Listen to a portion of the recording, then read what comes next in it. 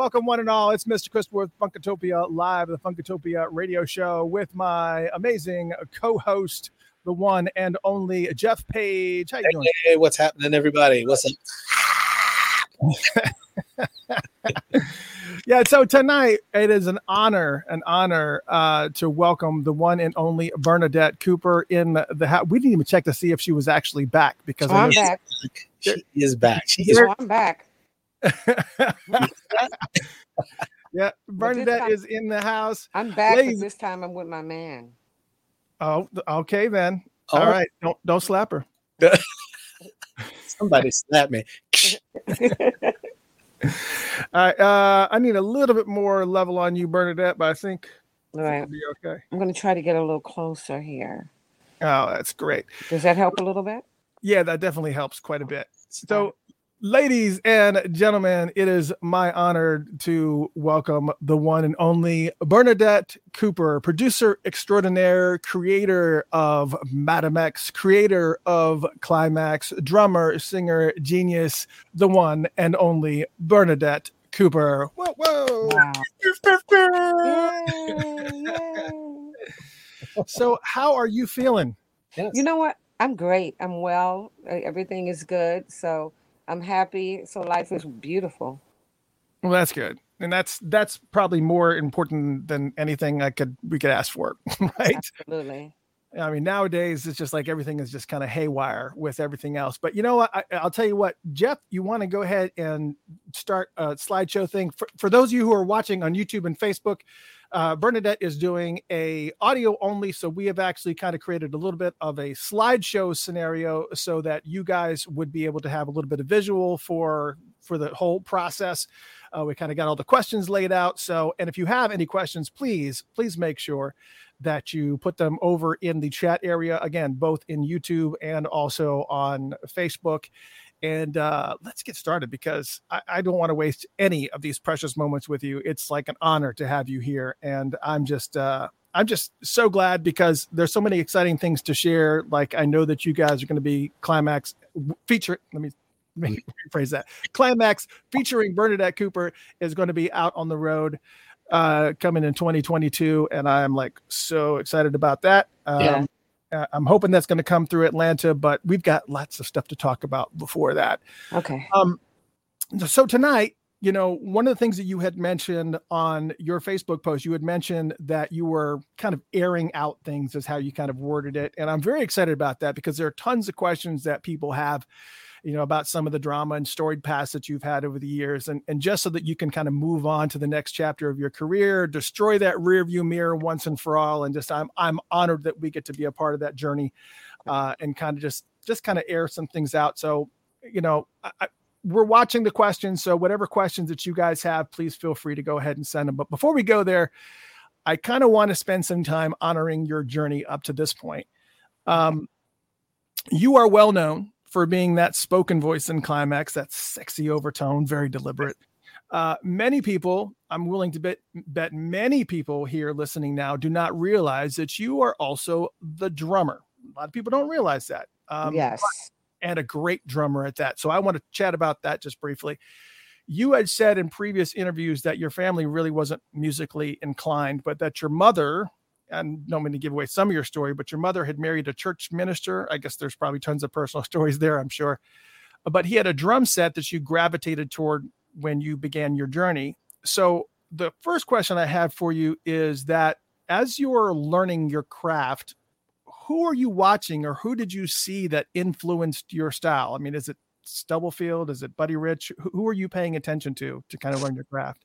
Well, you know, during that time, I was very young, so I wasn't, you know, there wasn't really many drummers that I was trying to pattern after. It was sort of my stepfather moved in and he had a drum set and he put it up in the living room. And I came home and started practicing. And then as I moved on, I started listening to other drummers, you know, can't remember who did I listen? Not really so much focusing on other drummers, but just playing to whatever modern music that was happening in the 60s and the 70s.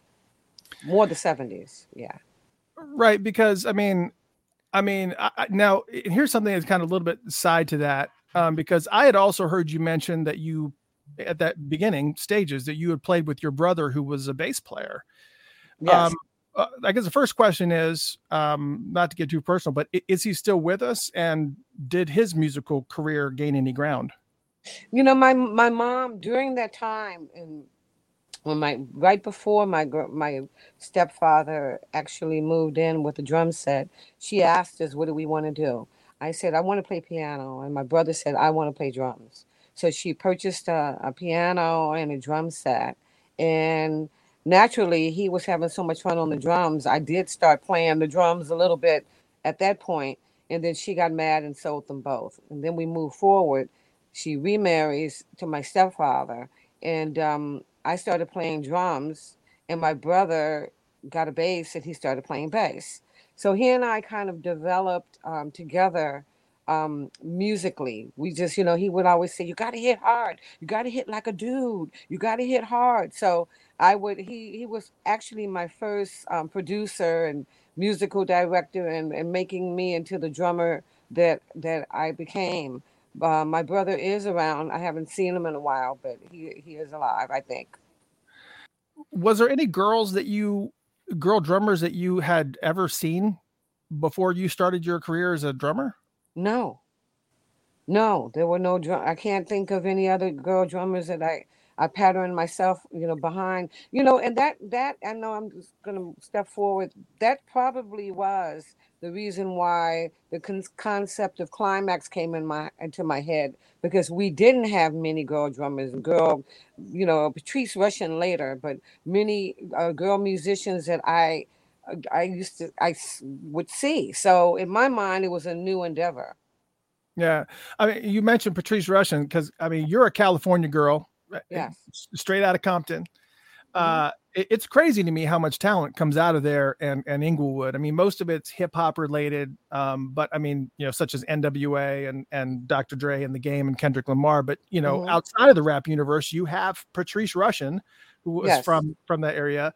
You know, actors like Kevin Costner. Yeah, a lot of people don't know that, but yes, Kevin Costner was raised in Compton. That's not a I lie. didn't know that. I didn't know that. uh, Serena and Venus Williams, Yep. Anthony Anderson, yourself. What is it about that area do you think that produces the legends that it does? Well, I think anywhere you go and there's a large population of Black people slash African American, you're going to find talent. You know, and if you really look further into their lives, you'll find out that a lot of them um, were brought up in the Black church. So anywhere you're located where there's a lot of African Americans, you're going to find talent. We're just talented, rhythmic people. So Compton just happens to be one of those places where there's an influx of African Americans. So you could say the same thing from Inglewood. You could say the same thing from, you know, Atlanta, places, you know, just where we are, music, you know, thrives. Yeah. So let's talk a little bit about Climax, which you formed Climax all by your lonesome back in 1979, and Yes. putting together an all-female funk band. At the time, it included Well, I know that I think Joyce came on a little bit later, but Lorena Shelby on lead Hmm. vocals, Cheryl Cooley on guitar, Robin Greider on keyboards, Lynn Mousby on keyboards, and then, as I mentioned, Joyce came a little bit later, and you on Hmm. drums. And of course, you were the voice of pretty much all the spoken parts of the recordings, if I remember correctly. But explain your passion and motivation, you know, for putting together an all-girl funk band, and how long had this idea been rattling around in your head? You know, I would say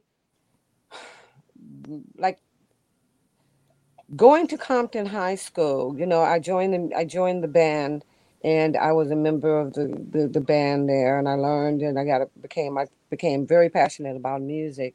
So when I did leave Compton, which was in my 11th grade, and my mom moved to Inglewood, okay, and I went to my high, it right at that point music was in a part of my life, and I felt that I really wanted to be involved in music somehow, and I thought what would be great, because I haven't seen many women musicians even though they were out there. And my circle of the world, I didn't see as many, but I'm sure they had many women that were performing. I thought it would be a great idea to put an all-girl band together, because I'm really into creating things that don't exist. That's my thing. I don't really like to follow anybody, and there's a 3-girl group, so I'm going to put together a 3-girl group. I like to create things that are non-existent. So I thought it would be so great to put together an all-girl band, and I carried this idea starting from around the 11th grade until I got into high school, until I got into the 12th grade. And then it was really, I was really passionate about it.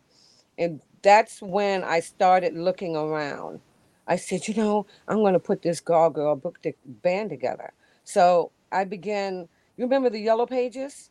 Of course. Yes, Okay. I do. Back Actually. in the day, right. Hold on a second. This is kind of funny that you say that. Yes. I literally. They had the yellow, when they didn't have the internet, people, we had the Yellow Pages, a big book That's random. that they would throw on your lawn, right? Yeah. And Right. you were able to, they had the white pages and the yellow pages. The white pages, you could find people. Right. Right? That's your Instagram. Right? Now, in the yellow pages were strictly for businesses, Mhm. So I grabbed the yellow pages and I started looking at record companies. I said, because I didn't know what to do. I just had this idea in my head. So I started calling record companies. Hi, my name is Bernadette Cooper. I have a concept in mind about an all-girl band. Would you be interested? No, thank you. Click. Called another record company. Nope. Called another one. She said, you know what? I love that idea. Her name was Bonnie Thompson. And she said, I love that idea. She said, why don't you come down to the record company and Marcel Records, and let's talk about it. So did I have a car at that time? I don't know if I had a car or I jumped on it, but no, I had a car. So I went down and I met her, and we talked about it, and we instantly became really cool friends. Really, she was really into it, and she actually became the financial backer for the concept for a long time. Wow. So then I started putting. There's another Instagram way, called the Recycler. Remember that? Yeah. Okay. The Recycler magazine was a paper that you can place an ad for anything you're looking for. So I placed an ad, looking for putting together an all-girl band, looking for instruments, guitar, bass, let me know. So people would reply, and then I'd go meet them. And then we started rehearsing at Bollock Sound Studio, which is Ike Turner's studio. Oh, Wow. Okay, I'm sure there's some stories there. which is a story within itself, I bet. So that's where it started to formulate the concept, and it started to formulate right then. So I went through a lot of girls, kind of like, you meet them and you go, no, this is not the look, because I knew the look. I had the vision in my head of how everybody should look, how a vibe we should give. It should be sexy. It should be, and the sexy was always in my head because my mother was very sexy. So I was all ways around her. And I said, I want somebody with the vibe of my mother, somebody who loves to dress, somebody who likes to, just have a great time. So and somebody who can play, of course. So that's how it kind of formulated. And then it took off from there. Well, that's fantastic. And I know that you probably had some run-ins with Ike, I'd imagine, because he was very, very, I've heard stories of him being very, very heavy-handed in the studio, as far as, he would appear to be hands off, and then you would start recording, and then sometimes he would kind of, All up in the mix. all up in the mix, and just really start pressing his imprint on the music, and also on lifestyles too. I've heard stories of him forcing people to do things, and go ahead. Well, first of all, Bollock Sound Studio in the front was where he lived. I'm sorry, was his studio. All right, it was actually a recording studio. That's where he recorded everything. In the back, there were 2 rehearsal studios. We rehearsed in one of his rehearsal studios. So he would come in every once in a while. If you want to hear a story, Oh, yeah. All right. Absolutely. he would come in, and I have a couple of them, but I'll share them really fast. He would come in and kind of listen and stand there and listen and watch. A couple times he did it.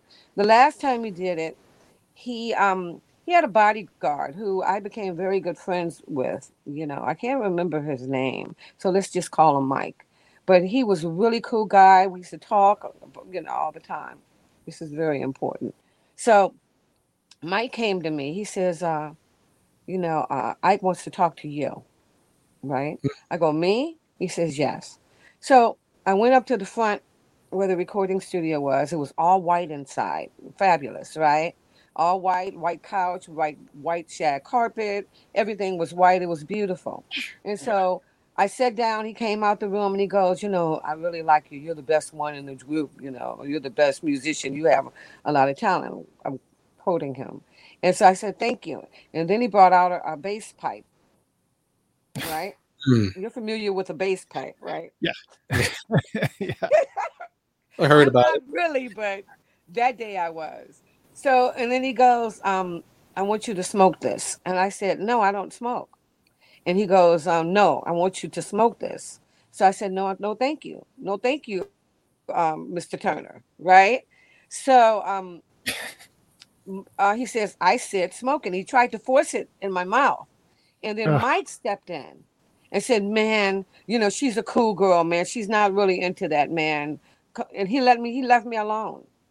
And I left out of there scarred. Because my life could have taken a completely different turn. Oh yeah. Yeah.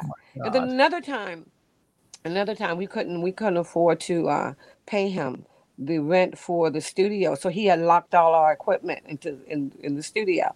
So I had an MGB, a little small MGB, and my friend, she had a little Fiat convertible tops, And so we went over to the studio and waited till another group was rehearsing. And we told the guys, hey, could you help us with the equipment? So all the guys helped put the stuff in the equipment, and we were driving down La Brea in Inglewood with all our equipment without paying Ike. And we hid out for like a week thinking that Ike was going to come after us, right? I thought that too.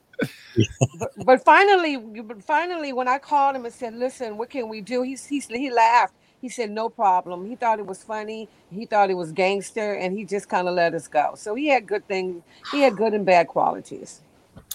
Yeah, I guess so. I mean, he had his days. I mean, obviously, Tina could have told you stories, I'm sure. Yeah. Unfortunately, that Tina thing, but he was definitely a genius creator as well. Oh, yeah. Yeah, right. He was amazing songwriter for sure. You can't take that away for sure. Exactly. So let's go back to 1979. And even when you finally got your first album out there in 1981, you were still the first to do it. Even though your first album didn't come out till a couple of years later in 1981. Still, even in 1981, you were still one of the first to do it as far as an all female funk band, even though you guys really you weren't playing on the albums, but we'll talk about that in a second. Mm-hmm. But on the title track of the debut album, Never Underestimate the Power of a Woman, yes, the first line of that song is, society is a mother. Funky music, they say, ain't meant for a woman. Yes. Were there external challenges that you faced putting this band together? I mean, did you have like people or detractors that were telling you, hey, this isn't a good idea. You're wasting your time. I know you had some people that were on your side when you were first putting it together, but as you're putting it together, do you have people going, this just can't work? Oh, absolutely. I had a lot of no's, from a lot of famous people. Back then we had no fear. We had no pride. So we would show up at studios, I think the Commodores were rehearsing one time, and we bust into the studio and try to give them a demo tape, and there would be a no. And, went to the NAMM convention. Back in the day, the NAMM convention was actual people would be performing and major people would show up, right? So I remember we went to the NAMM convention wearing Climax T-shirts, right? And John, we rented a limousine, and me and Bonnie, we were really, really cool. And, so we got a lot of no's. We got a no from with Maurice White. We got a lot of no's. So it was a struggle. I don't think it was anything. I think it was just a normal route that artists go through when they're trying to become a star. You get a lot of no's before you get a yes. So it Right. wasn't Yeah. anything that was weighing heavy on our mind. It was just pretty much a lyric about how difficult it is to break into the music, a metaphor for how difficult it is to break into the music industry. And that was written coincidentally by me and Cheryl Cooley. Right. Yeah. So, were there specific funk bands from that time that you really admired and that even served as an inspiration for the Climax project? Yes, a Sly Stone, Larry Graham, Hmm. the Commodores. There was many funk bands during that time. Prince. I think Prince came a little later, but Prince was an inspiration because Prince allowed you to be free. There was no more confines. You were free to Yeah. create music. So no, all of those bands back in the day. There's so many of them. I'm trying to pull out some, but Sly Stone comes to immediate mind. That I like that funk kind of funk. Yeah, and we were actually. I see all you fine folks asking a lot of questions. If I have not posted your question, it's because of the fact that the question that you're asking, I actually have in the lineup. So just stay tuned. I will be you're sharing some of those questions. I know we do have some questions about affiliations or associations with Prince. We'll talk about some of that. Okay. But one of the things that I have to ask this. Well, first off, the name Climax. Yeah. Let's talk about that just for a second. That's a very bold decision to name your band that. So Right. talk about we need to know the story behind the naming of the band. Clearly, you got everyone's attention. Yeah, Uh, that's a amazing marketing. well, there you go. There you go. Because Right. in my head, it was always about marketing. I was kind of one of those kids where I had nothing but time because I was such a loner. So I would think about things. I said, I need a catchy name. I got to have something where people, when they hear it, and I don't know, I'm trying to figure out where my head was during that time. Was I, what was going on with me that I would even pull out a name, Climax? I don't remember, but I just remember thinking, I think I was a little bit into pornography during that time, No, as a he young wasn't kid, reading and, I hate to say it, but I, right I now. believe so, and the Climax was heavy on my mind, you know, Well, I guess, We got So I said, I need a name that's going to, I said, I need a name that's going to grab on to people, but I need to spell it differently. So I right. came up with the name, I came up with the spelling, and that's how it came to be. That's amazing. If you hear a little snoring in the background, that's my doggy. So, Oh no, that's fine. We didn't. I don't yeah, need to all hear. right. All right. So here's another thing I need to ask too, because the symbiotic nature of how things were kind of unraveling during that specific period of time. Both Climax and Rick James group, Mary Jane Girls, both started in 1979. But they didn't release their album until 1983, so they had like 4 years of planning and doing whatever else. But Mhm. were you aware of them, or do you feel like they were aware of you and were trying to beat you to the punch with this idea? I mean, I know part of the problem is that Mary Jane's album, again, like I mentioned, didn't come out until 1983, and they had really good success with that album, but a good Mhm. portion of that was Rick James putting his weight behind it. Right. But there's a second part to that where I personally feel like Climax came out and really kind of helped, I guess, in a way, till the soil for them. Do you feel the same? And again, were you aware of them at the time? I was definitely aware of Rick James, Oh yeah, and a of course. lover of Rick James. And I do believe that subconsciously that we opened the door for the thought pattern to come into a lot of people's head. Um, Dick Griffey has a girl band, Climax. Oh, even though they don't have a hit record, why don't I form it's much easier to form a singing group. But I'm sure the fact that we were in existence really probably made him think about putting together a girl group. Definitely Yeah. so. Yeah.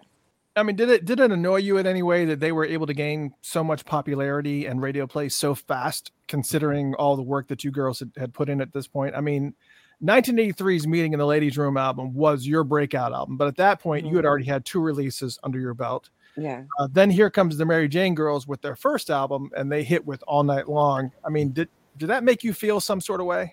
No, I'm not a hater. Really? And I didn't really, no, it made us thrive harder, you know. And yeah, because you figure around that time you had one thing about the girls in Climax. Okay, we weren't haters, you know. We were kind of like, all we did was crack jokes, laugh, and it was very, very positive until that last album, which we'll get to. But no, we never really felt that. We were really kind of cool. We wanted to go hang out. We wanted to be around them. You know, we didn't really feel that competitive thing in our heart. Yeah, Susie asked the question. She said, "Did you ever get an opportunity to work with Rick James at all?" No, but I met him when I was with a male friend, and somebody introduced me to him, and he blew smoke in their face, my friend's face. He was smoking a cigarette. He was like, "Oh, cigarette." He exhaled in my friend's face, so that's how I met Rick James. Oh. And, you know, of course, Tina Marie and I became really good friends. So yeah, we got some Tina Marie she spoke of him very fondly. So no, yeah, I imagine so. Yeah, they were very, very close. Yes.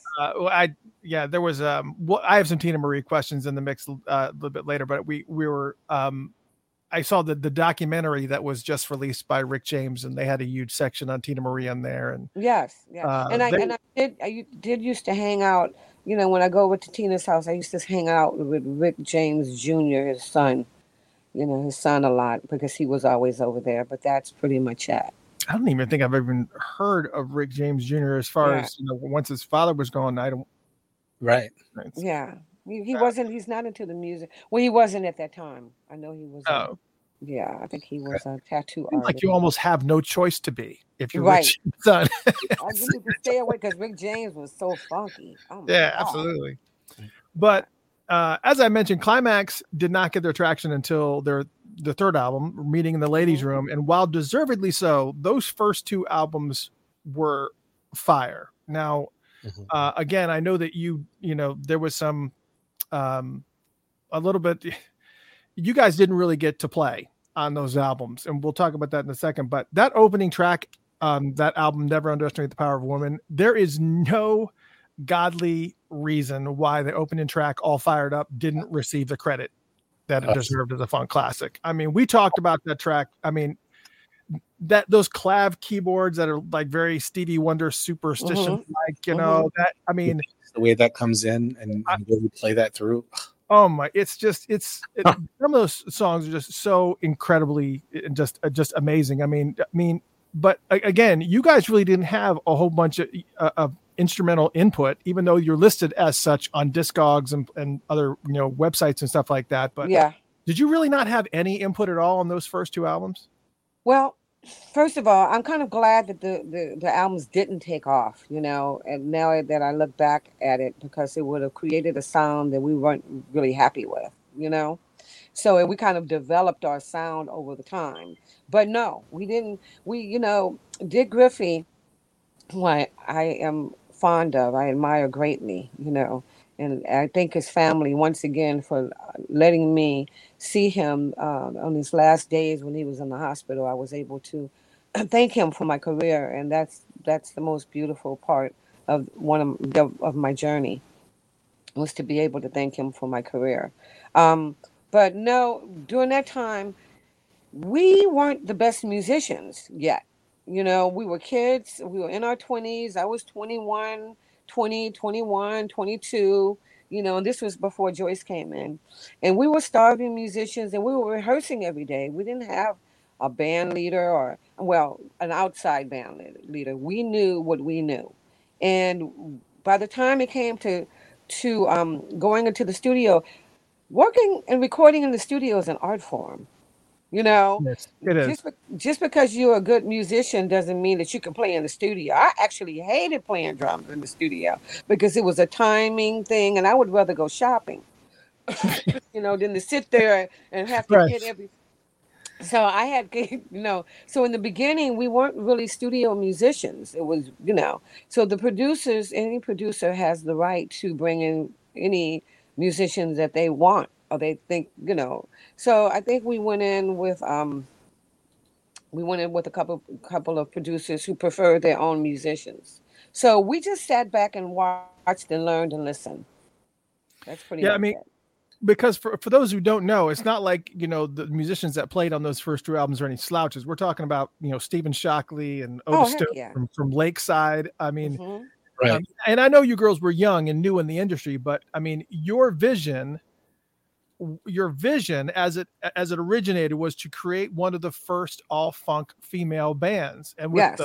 with the boys from Lakeside at the helm, it kind of temporarily derails your vision in a way. It's kind of like your vision is kind of put on hold. But I mean, from a public standpoint, maybe people are perceiving it that way. But um, it, I just wish there probably would have been a little bit more that you girls would have been able to add to make this yours and align with your vision. And I don't think it put us on hold. I think we were in school, So here we are, a bunch of girls. And now, okay, first of all, we did have some talented musicians in the band. oh yeah, yeah, Robin Greider was extremely talented. She played yes, every instrument. Lynn Mosby could play.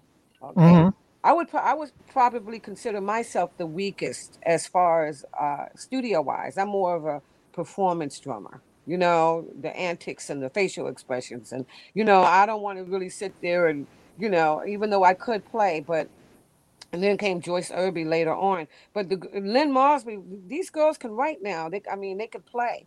So it wasn't that. It was just more of the producer's choice, number one. And we didn't take it as, oh man, we can't play. Because we were there every day. Even though they brought in Steve Shockley, they brought in the Organ Otis. Brothers on guitar Oh, and drums. I wanted Tommy, I wanted them to play because the drums, especially because that took a lot of pressure off of me. So we didn't look at it as, wow, we can't play. We look at it as more of a learning experience. So we just went to the studio every day like we were playing, and we just laid around in the studio, watched and learned until our chance came up. It's like a basketball team, and you have the guys on the sideline. Right. Put me on, coach. I'm ready. Right, right. So by the time we were put on, we were ready. So we didn't look at it like that. yeah. So I mean, were you actively rehearsing as a band during this time, just kind of waiting for maybe we're Yes. going to play? Yeah, we would. Yes, we would rehearse, and then I fired a couple of the original members of the group, and then that's when Joyce Irby came in. Hmm. That's when Dick Griffey's like, did you fired the bass player? I really liked the bass player, but there were issues with that. And I explained the issues. So he's like, what are we gonna do now? We gotta, you know, I find a good bass player. So he said, I remember this girl. I guess she was in Fayetteville, North Carolina, and whenever he would go to town or wherever, she would visit him. I'm not quite sure how they hooked up, but she gave him a tape of her playing the bass. This is what I think, you know. And so he immediately thought about her. He says, I know this girl. She used to call me and, she gave me a tape and, I'm going to bring her into town and you let me know what you think of her. So that's how she came into play. And just to briefly talk about that that second album, Girls Will Be Girls, that Mhm. title track is a banger, obviously. Yeah. And Heartbreaker is such a strong track Yeah. along with Oh, yeah. Heartbreaker. the song If You Love Me. What are your favorite tracks from that album? And then we'll move away from the second album and kind of talk a little bit. You have to remind me what's on that album. Oh, It, it probably was Heartbreaker no, well, because that's, yeah. Heartbreaker was one of, a song that I wrote. So, I was this girl who had a 4-track. Was it a 4-track? Those little 4-track recorders. Yep. And Yeah. I learned That's how when to that has a work. cassette tape. I Foster. worked. No, was it a cassette? No, it was a record. Was it a record? I can't remember. Yeah, probably was. It had like a tape. cassette tape, but if you took that cassette tape out and you put it in a regular player, it would like play all slow. There you go. And I had my Casio, Yeah. and Yeah. I had the drum. And Yeah. I had the drums on that Casio, you know. And my mother didn't really want me to be involved in music because, I had to leave college in order to pursue my dreams. So my family was like not happy about it. So I had to go into the bathroom at night when she was asleep, and I wrote music, and I would write things on my Casio, and I learned how to work that Casio. I would Mm, take a 4 track, and turn it into a 16 track. I yes. know how to overdub it, and you know. Yep. So You had to bounce tracks over you had to to one bounce over the track like down to two. Then you bounce it down to two. Then you got two more tracks, yeah. right? That's So are you the three more just in it for tracks? vocals. I have many cassette tapes back here that were made that way. Yes. Yeah. So Heartbreaker was something that I wrote in the bathroom. Did I believe that Jimmy and Terry were involved in this particular, and they loved my writing. They were like, "What did you write today? Bring your stuff in. Let me hear what you wrote, whatever." And then they would go Heartbreaker. Oh yeah. So they would take a lot of things that I wrote and they would produce it. So Heartbreaker, I think was Heartbreaker is really funky. Oh yeah, that's a great track. That's a Yeah, strong yeah, track. yeah. I like Absolutely. Heartbreaker. Yeah. So, as a reminder, I'm gonna throw this out there, just to throw it out there. Girls Will Be Girls, Wild Girls, Convince Me, The Man of My Life, all turned out. I mean, All great songs. these were Wild Girls, Wild Girls, okay. um, and turned out. So you have to understand, by this time we were being released from our shackles. Okay, and That's, I must say, by Jimmy and Terry, right?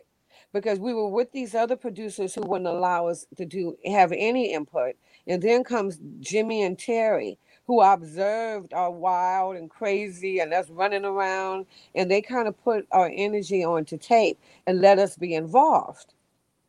So Wild Girls was like, that was us in the studio being crazy, being fun, developing our style, and all turned out was definitely the other one that was a Jimmy and Terry song, that was really funky. Did I write All Turned Out? I don't know if I did or not, but it was, we they were the ones who started us on creating our true sound. And that's why I said I'm glad the first album really didn't take off, because it Yeah. would have been a more of a manufactured sound. From Jimmy Terry and Terry on, the sound became more genuine and unique, and it became our sound because we began to start creating it and putting more of our influences and our thoughts. And 'cause we weren't the type of girls who wanted to we were very independent, and we wanted to show that women can be funky and women can be independent and still be feminine. So we wanted to put that on record, opposed to a lot of things the other guys wanted us to sing and write it and talk about. Yeah. So, you know, that second album actually, for those of you just joining us on the radio station, you're like, oh, what's happening here? We are interviewing the one and only Bernadette Cooper, founder of Climax and Madam X. We've been talking about Climax and some of their early albums, and we're kind of getting into the meat of things now. And once again, it's an absolute honor to have you on board. Thank you. And this second album, Girls Will Be Girls, actually creates a couple of connections with the Prince world, who at this point, as far as Prince is concerned, in 1982 had already dropped Dirty Mind. He'd already dropped Controversy. And now here in 1982, which is the same year this album was released, he'd already released 1999. So people in the funk world now have him in their purview for sure. And now you do too, as you mentioned, Jimmy Jam and Terry Lewis are doing some production work on that second album.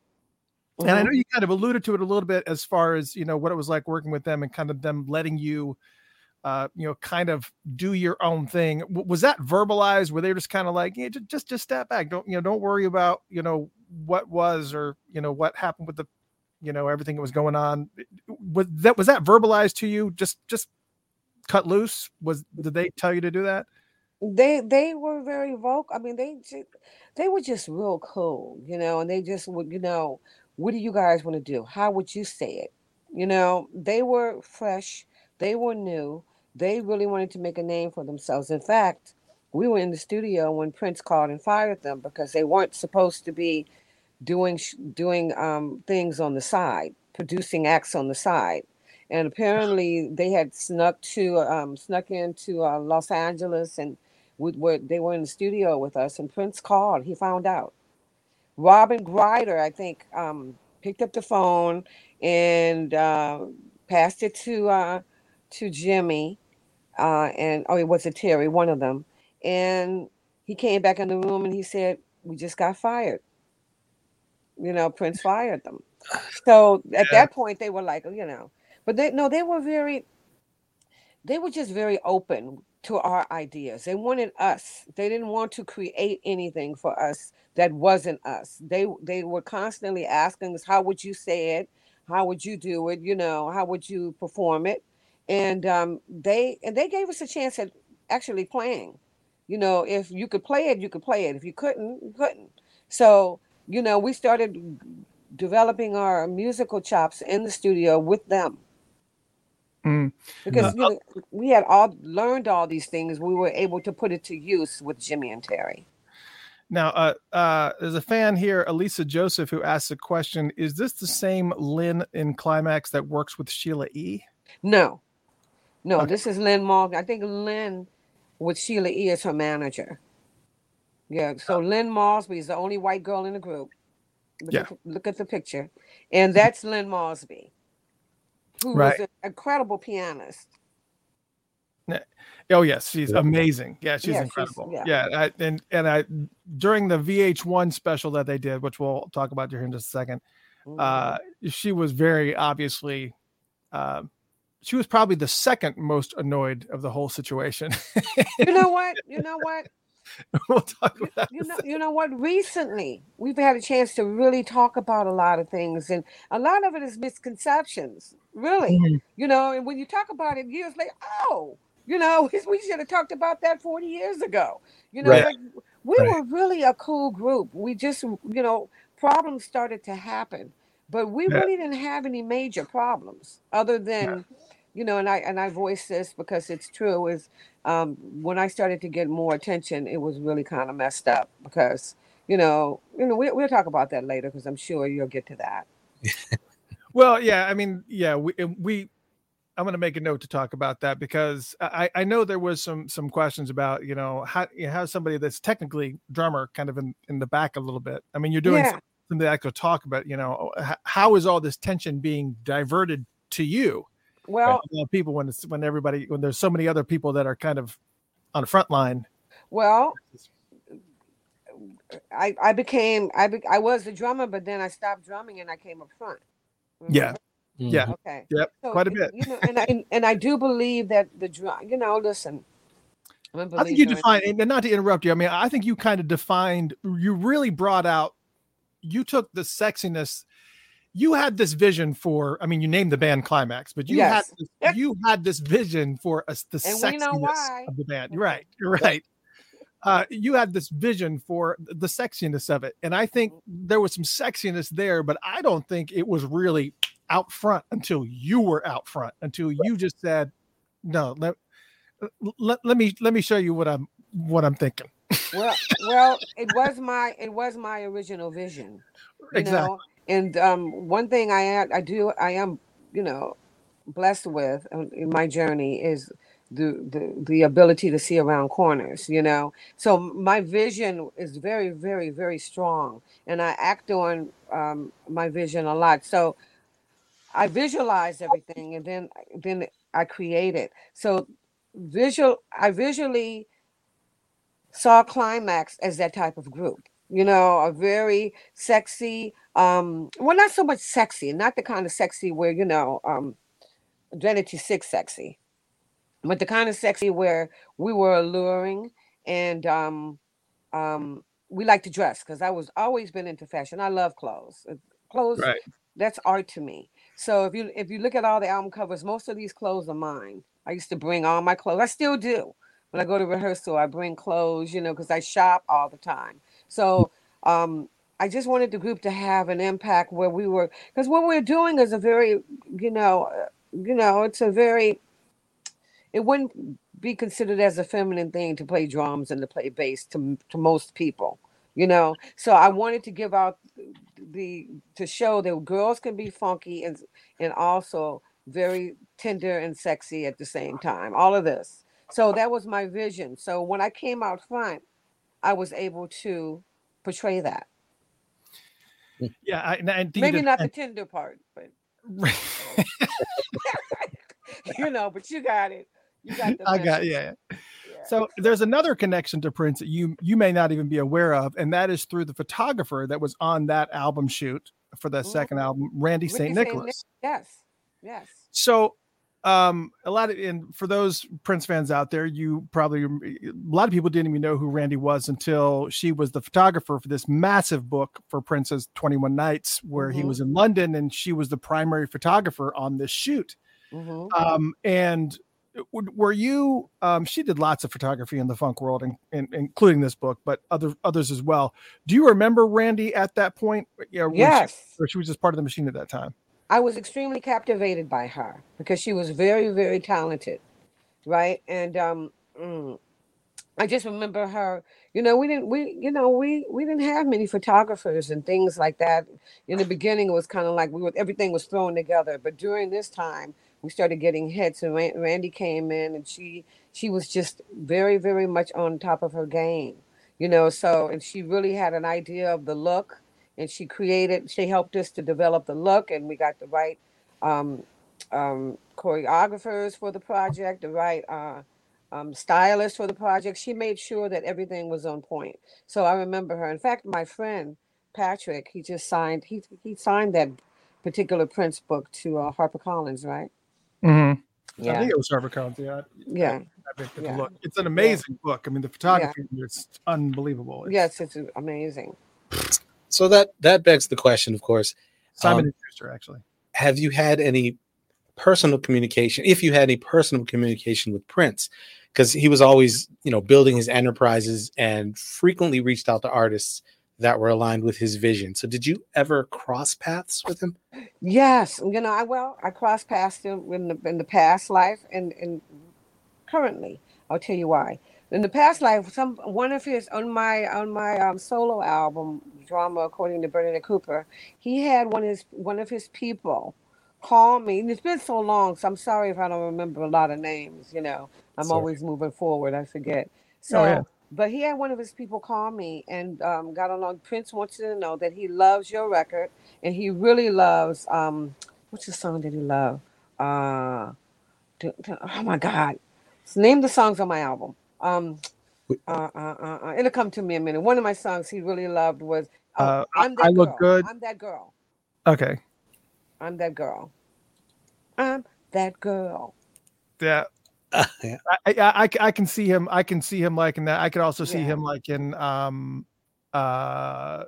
Let's Be Discreet. Yes. I could see. Yeah. But I mean, I guess he didn't want to sit there and name off all the songs. Sure, no. But he said he liked the entire project, but that was his favorite. And in the current life right now is Cassandra O'Neill, who was Prince's she worked with Prince, is now my musical director. Wow, really? Yeah, she's on the road with me. She's my MD. Wow, so she's bringing a lot of that knowledge into the band.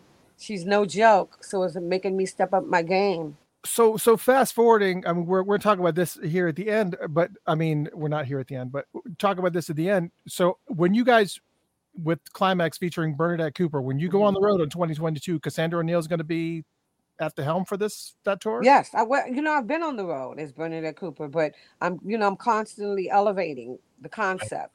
And I'm kind of, I get bored. So we're creating a whole new vibe. And yeah, she'll be with me. She's been in there. We did the last show with her. She'll be a part of it. Very nice. And she's no joke. No, she's not. She absolutely is not. So it's making all the musicians, she's driving them. So the band is really serious. The band is serious, and I had to break away from a lot of things, things being on track. And she's like, no, we're not doing tracks. Why are we here? We're doing tracks, quote unquote, so everything is extremely live. There's some things that I still use, like for the menopause, I use the drum because the drum sound is that Lynn drum sound is what everybody is accustomed to hearing. Yeah. You know, so I do use tracks or something, but mainly everything we're performing, and it's shaping up to be a really exciting show. Okay. So, so I'm really excited to talk about that because I really want to know some of the places. I think you had a couple of fans that were in here going, "Are you going to play in Atlanta? Are you going to play here? Are you going to play there?" But yes, if you have specific, you are going to be in Atlanta. I have some things happening. I have my. Well, just I'll let give us you guys know. the information at the end. Jeff and I, if you're trying to land some places in Atlanta, just reach out to us. You know how to reach us. We'll help with that process. All right. So let's talk about your biggest album, Meeting in the Ladies' Room. Okay. If they didn't know who you gals were before, they certainly know it now. The first hit was the opening album track, Men All Pause, which is obviously again Bernadette Cooper's amazing marketing work and her innuendos. Well, actually, I have to give props to Joyce Irby first. Okay. Because she's the one who even though we have our differences, Joyce has always given me props on my writing ability and my creativity as far as my vision is concerned. And she would always come to me and, and I have this. So she walked into the studio one day, all right, where, probably Jimmy and Terry, was Jimmy and Terry in the room? No, maybe at that time it wasn't. But she walked into the studio. We were recording over in Los Angeles. And, this particular studio had a lot of little rooms. So the girls would kind of group up and do things. But we were always in the studio. Even if somebody else was playing our instruments, we were in the studio. So Joyce came in. I have this track. I got this track. I think you can do something to it. So I was in one of the little rooms with my 4-track. So I still hadn't. Well, I think I had 8 tracks by this time. So I leveled up. I had 8 tracks. So she brought me the track and the Menopause. And I laid on the floor and I wrote the song, The Menopause. So after I finished it and I bounced everything down and got the background vocals and I did all the parts, I gave it back to her and she said, "This is a hit." I go, "Oh, okay." By this time we were a little jaded. We were a little bit like, it's never gonna happen. I'm gonna have to get a job at CVS or whatever was happening. So she took it to Dick Griffey, and he listened. He goes, "What is this?" I'm gonna talk like Dick because I love him. He goes, "What is this?" And she's like, "This is a song that we wrote, and Bernadette named it the Menopause." He goes, "Menopause? I ain't doing no song called the Menopause." And she goes, "No, the Men All Pause." So he listened to it for a while. And then he says, "Okay, this is a hit." So he got us in the studio with Steve Shockley. And we created this amazing track. It's a great one. And speaking of Joyce too, go ahead. I'm sorry. Let me just say this. At this point, we were jaded and we thought that we had to go back to school. We thought that it's never going to happen because I think we're 2 or 3 albums in by this time. And we just didn't know, but Mr. Griffey, he believed in us and he would not drop us, So I remember when we were all together and we first heard it was a hit. It was amazing because this was during the time when usually back in the day, it still happens, but not as... Back in the day, during like Christmas time, the industry would shut down, right? Okay. So we dropped the Menopause right around, probably around November or something like that. So we had all of December. Maybe we could have dropped it earlier. But when January came and everybody went back to work, we were notified. We heard the record on the radio and we were notified by the record companies, "You guys got a hit record." Yeah, that's how that happened, and that was the beginning of it all. So I got a question from the song from Meeting in the Ladies' Room, and I believe it's coming out at the second chorus. You guys dropped this. "I'll be your freakazoid." So I gotta ask about that. So because it's obviously Midnight Star, one of Midnight Star's biggest hits. So was this conscious decision to latch on to a successful song thinking, your marketing idea, or was it actually more of a shout out, like for personal reasons, a shout out to friends? Well, we didn't write Meeting in the Ladies' Room. Reggie Cal and Vincent Calloway wrote Meeting in the Ladies' Room, who were part of they were the creators of Midnight Star. So Okay. yeah, coming out of there, that was coming off of their biggest hit, right? Right. Yeah, so I guess they added a little bit into this song. And then of course I went in, Lil Silas took it, when they wrote it, and he took me into the studio to do the remix, and that's when I added the intro and I wrote a lot of Joyce's parts for her to follow, and we just added Lorena added her powerful voice, which was that sound of climax was Lorena's powerful voice, lungs. We call her lungs because she's so powerful. So we had Lorena, you had Bernadette, and then you had Joyce be on that song. But the Calloway brothers wrote that. Yeah, it's just such an unusual decision because it's not Midnight Star. Right. But the fact that was, I'll be your freak. It was just put in there, and it's kind of like, are you guys somehow connected? It is a valid question, and because it's like it's kind of unusual that, because on the same note, it puts that song in the person's head, which exactly obviously is only going to help Midnight Star. Well, we were label mates. We were label mates, and that's marketing. Yeah. That's marketing. Oh, yeah, I guess we're the same. It is. That's the purple cow. Right. The fan Anne, who's a huge Funkatopian, she did ask a question. You were just talking about Joyce. Does Bernadette still have a good relationship with Joyce? We are we're distant. We're distant, and I think it's just matters of opinion. We're not fighting mad, but we have our issues, but you can't. She runs things really differently too. She was in the service, wasn't she? So she was very. Yeah, she has a very,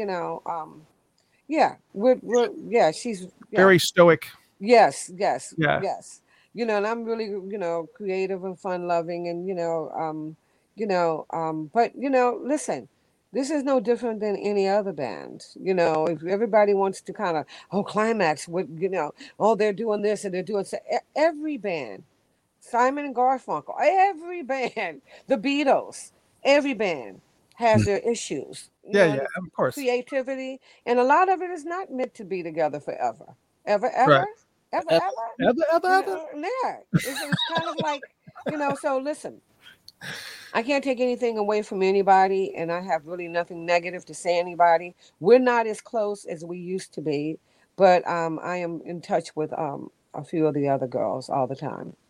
Here's another interesting question. I see you started this one, Jeff. This is actually interesting. Daryl Jones says, can you talk about what happened with the Maserati 2 album, which was supposed to be being produced by you? Mm-hmm. Is that I remember Motown released 2 singles, Woman Thing, and another song, but the album was shelved. Yes. What? I wasn't even aware of that. Jeff, were you aware of this? Wasn't. That's why I'm like, hey, I need. Yeah, I miss it. And Mark's a friend of mine, so I don't even know. Yeah, I saw Mark. Yeah, I did my job. Okay. Motown. I think it was through Prince, if I'm not mistaken. I don't want to say that, but they were a Prince band. And Motown contacted me. Motown contacted me, and doing it. Hold on for a second. Motown, hold on. Yeah, no. Well, I know that with Motown contacted me and wanted me to write and produce them. So I did my job, and then they had to do their marketing. I don't know what happened after that. Wow. Yeah, I know that Mark had a lot of issues going back and forth. And it wasn't really Prince had always been trying to take Maserati from Mark, and Maserati was always Mark's band, and Prince did get them to release their first album on Paisley Park, but Mark was like, I need a different marketing scheme. We need to do something different. Mm-hmm. So yeah. Anyways, Good question there. I totally got caught up on that. So the production of this album is vastly different. What are some of the distinct differences that you remember of the way that this album was being produced, the way that this album was kind of being crafted? There certainly had to be some kind of different energy, because you can, it almost seems like you guys just kind of let your guards down. You were just like, let's just make some music. Right. Well, once again, we were at this point, we just thought, sometimes, wonderful things come out of not having an expectation. Okay. And we didn't have any expectations at this point. We really didn't. We didn't think we were going to be stars any longer. We didn't think, we had been disappointed by the first two projects, that we just didn't think it was going to happen. So we were kind of like wondering what we were going to do, in the next phase of our lives.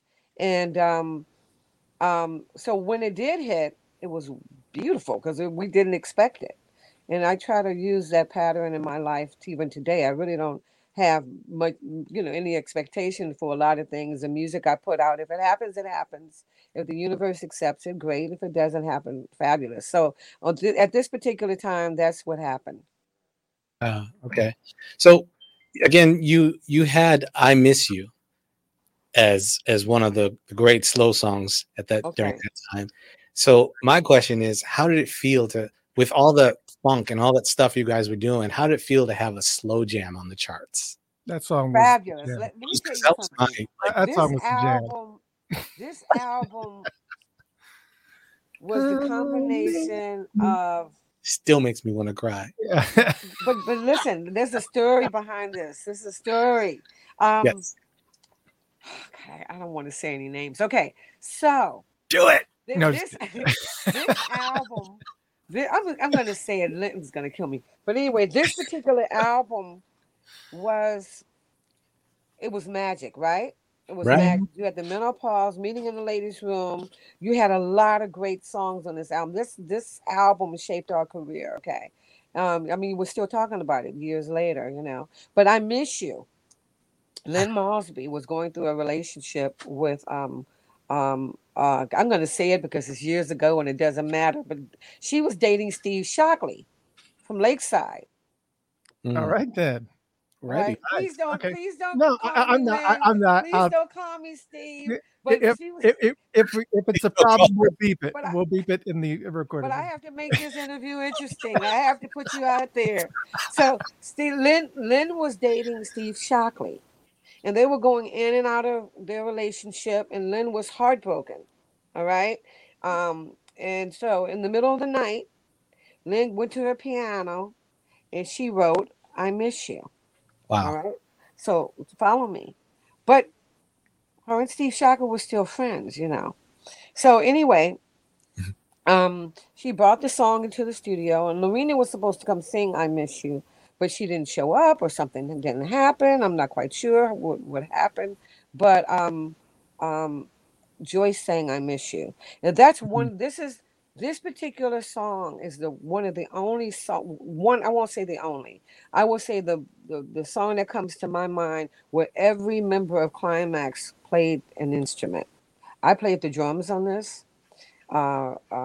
We had Joyce played bass, guitar. Everybody played the instruments, and Joyce's instrument was her vocals on this particular track. So this is a true Climax song. All right. Timeless Climax. Yes. This song, yes. I still get emotional with this song. Yes. Every time I hear this song, and I told you this, Jeff, before, and you may be the same way, Bernadette. It's like, sometimes people ask me about time, time frames, like, where were you during this year? I was like, I have no idea. What was on the radio? And sometimes if I play a song, I know exactly where I was, exactly what I was doing, exactly who I was seeing when that song was on the radio. And the second that I start playing "I Miss You," I know I can tell you exactly where I was. I was up in New York and New Jersey area. It's like seeing your life just kind of unfold. It's such an iconic, historic song. It's it was so different from anything you guys had done too, and it was like Oh, really this weird standout track on this album. well, what you have is you got pure climax on this album. That's Yeah. what you got. You Right. got all those years of not being No able pun to play. intended. All yes. Yeah. Yeah. Yeah. Okay. I remember now how I just came up with it. I just remembered how I came up with that. But Got you. the point of excitement with no return is the point of no return is how I came up with the name Climax. I remember now. But no, really, that's what I was thinking. So you have all the years of going to the Climax School with Steve Shockley, with Jimmy and Terry, with every instrument, every musician, every producer that we ever dealt with. We finally went to school and we graduated on this particular album because we had so much input on this album. And then the great Lewis Silas, he was our mentor. He came in and he kind of guided us and helped us create it and pushed us. Oh, Bernadette, no, you got to talk. You got to do what you do, So, yeah. I miss you. Hey, I knew it was a hit when I got on the elevator and I would hear it on music. I said, this song, I was like, oh my God, and Lynn was like, boy, she was loaded, man. She wrote that all by herself. It was like, dang. Yeah, she did very well with that. That was our biggest hit. So wow. I know that the band released an album in 1986. I don't know what happened with that particular album, that self-titled Climax album that came out in 1986. It seemed like it got a lot of traction. You talking about the one Sexy? It did get any traction. Yeah. Everything You Love To, all of that? Yeah. That was set to be bigger than this album. Fufu, wake up. It's my doggy. Having a dream. Yeah, he's snoring. I just don't want you to think it's me. Right. But we know that album was going to be huge because we went from Solar Records to Constellation Records, and we were now at MCA, and they were going to put everything behind this record. But then we had some things that were happening in the background, and I just didn't want to be in the band anymore because of a lot of things that were going on. And then I moved on. I won't ever say I quit because Climax, I can't quit anything that I created, but I moved on because I couldn't be in the band. So a lot of things got stifled. Yeah. This album got stifled because of that. Because the person that everybody was accustomed to seeing was no longer there, which was the reason why I was no longer there. You got it? Yeah. Makes sense. No, it makes sense because and that kind of goes back to what you were saying before, how you kind of ended up being the face of the band, even though the band is the band, but it's still kind of and it becomes listen, if you're you got okay, let's just put Joyce out of the equation for a second. You have Bernadette Cooper, Lynn Mosby, Robin Greider, Lorena Hardiman at that time, and myself. I hope I got everybody. We built this house. I mean, of course I created it, and I had the formula, and I had it. But Cheryl Cooley, but we were the girls who we were starving musicians. We were actually literally putting our pennies together to pay for rehearsals. We were literally going to Bob's Big Boy, eating and running out because we had no money to pay. Are there any big boys still around? No, I don't think so. If it is, it's somewhere rural, somewhere one little small Bob's Big Boy. It took me back again. She takes me back again. Yes, and I was, kissing the owner of the building to get free studio time. We were doing whatever we needed to do as starving musicians to make this group, successful. So we built this house, together, and even though my antics because it was my vision, so of course I was going to be more pronounced. I don't know, but. Right. So you have this group and, you built this house together, and then Joy steps in and she's a part of, putting another level on the house, right. It became a bigger concept. So, and then, everybody focuses on one girl, right. Right. That causes problems. Mm. And women sometimes don't know how to say, I got a problem with this. I got a problem with you being, and then me, I was hogging it up. I was having a good time. I was being a kid. I never did anything intentional. Like I'm a purposely, that's not my character. And I'm sure you can talk to the girls about that. But I was having a good time. We were young. Yeah. Right. We were crazy. We had money and all of this stuff. So um, that caused a lot of women. People don't just say, "Hey, I want to talk to you about something. I'm jealous." People won't do that. Right. They'll act, so they'll act out in other ways, and and I won't say it's all the girl's fault. We had our issues. I had my Mhm. issues. They had their issues, and we just couldn't. We were immature. We couldn't come together on the problems that we had. So that's pretty much it. There wasn't anything where nobody beat anybody up or not. It wasn't anything major. If you really look back at it, Right. it was just little stuff that made us, you know. Well, and I won't say, a lot of times there's not a lot that comes out of situations like that, a lot of good that comes out of situations like that. But Mm. I will say something good did come out of that. And that is in the form of one of my Metal Mix. all-time Oh, favorite albums from the 80s, Madam X. yes. I had a friend, and he's a good friend of mine, still a good friend of mine to this day, Billy Starnes, and um, he is um, one of these kind of guys. He would always borrow albums from me, Mhm. and he would get them back, and I would get him back, and there wouldn't be a whole bunch of he would say whatever. I let him Mhm. borrow Madam X one time, and Uh-huh. he brought it back like 3 days later, and he was like, "That album is fire." Yes. And I didn't expect it from him because he's kind of a little bit of a country boy type of thing.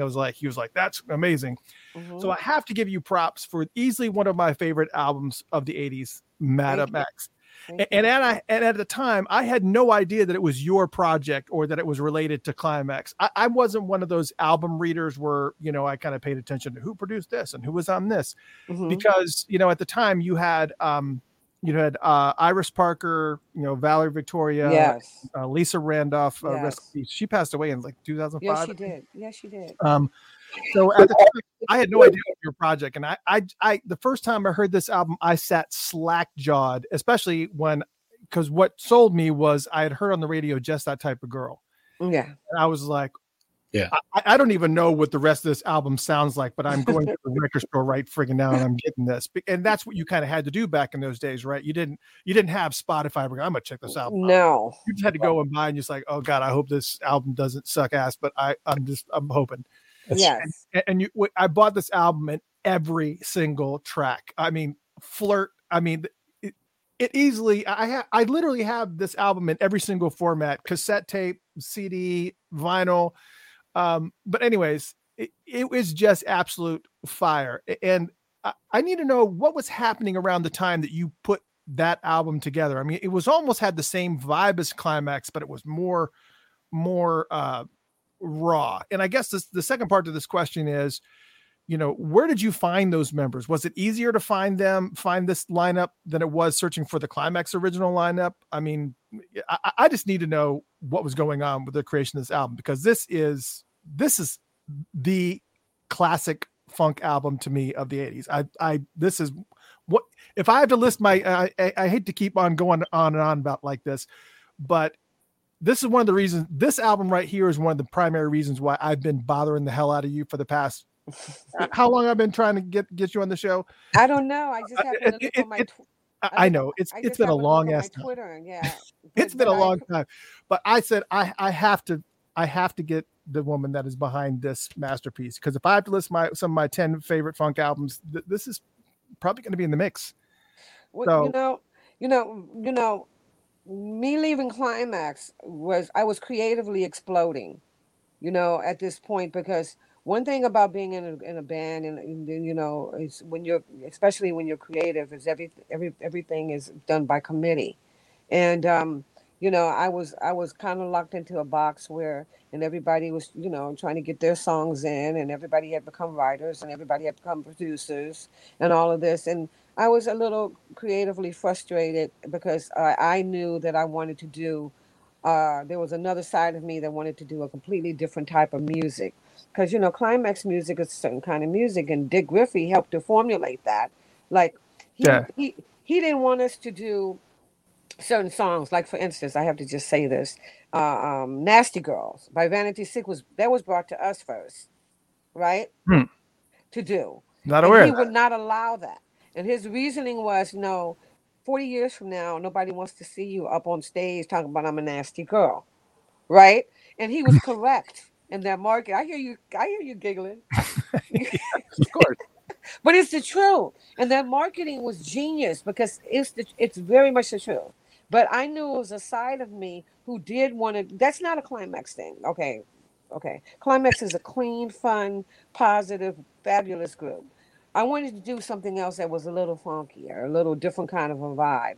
So when I left Climax, um, um, Sylvia Rohn heard about it.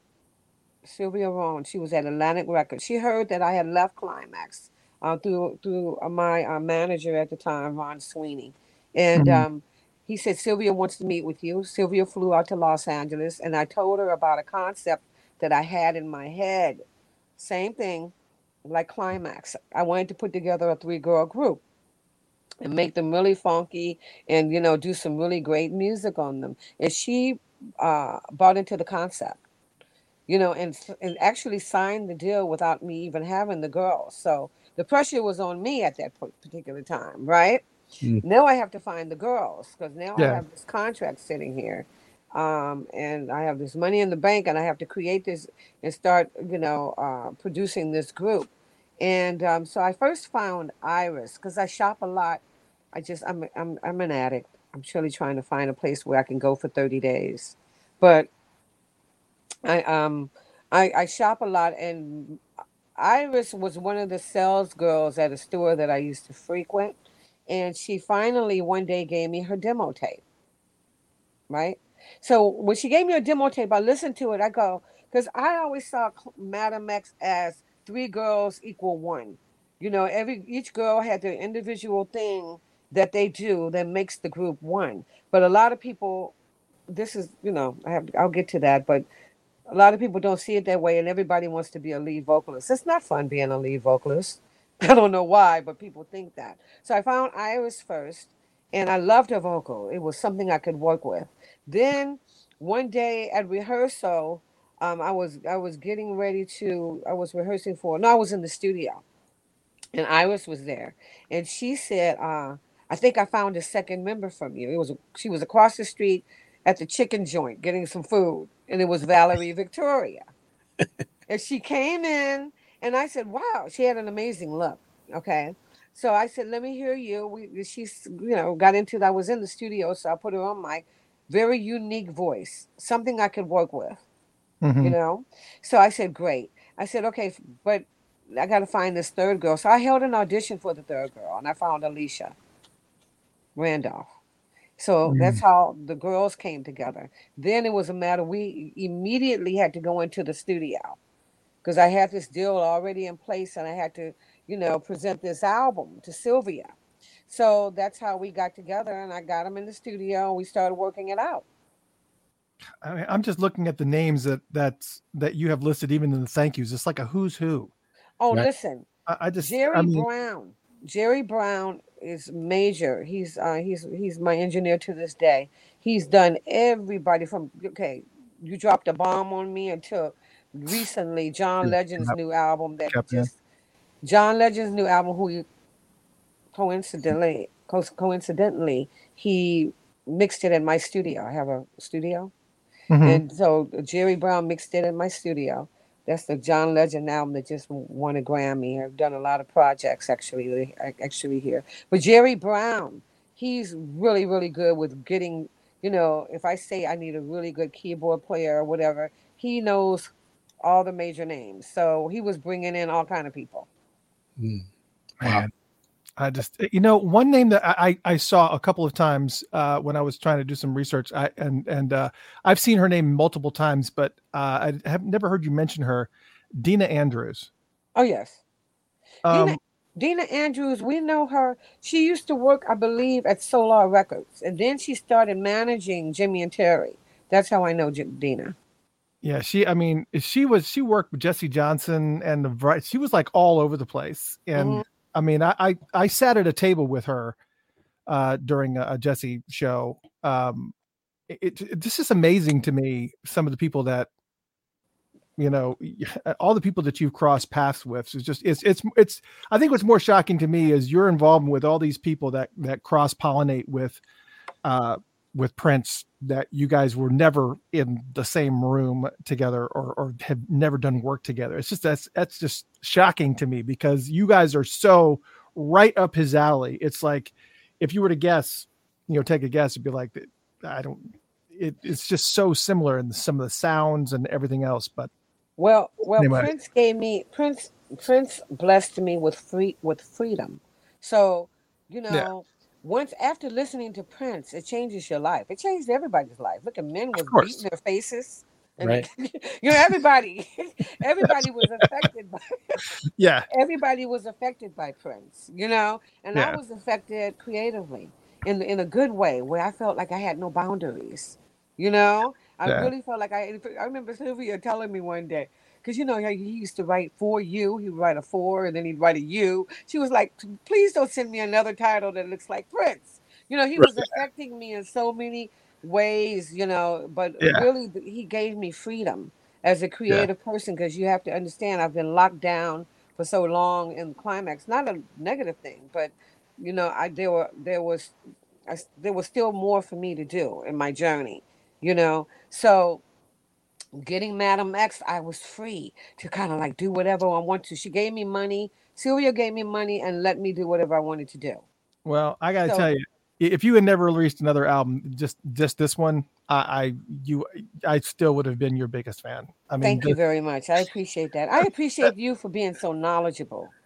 Oh, it's just, I mean, you're literally a hero of both Jeff and I. I mean, we actually, if you go back, I think that was the tweet that you saw from many months ago. Yeah, and I happened to stumble on it because I don't go into my messages often. You We know? were doing a show many months ago on the Women of Funk, and it was like the top 20 women of funk, and you were in there. It was like, you were great name of the show.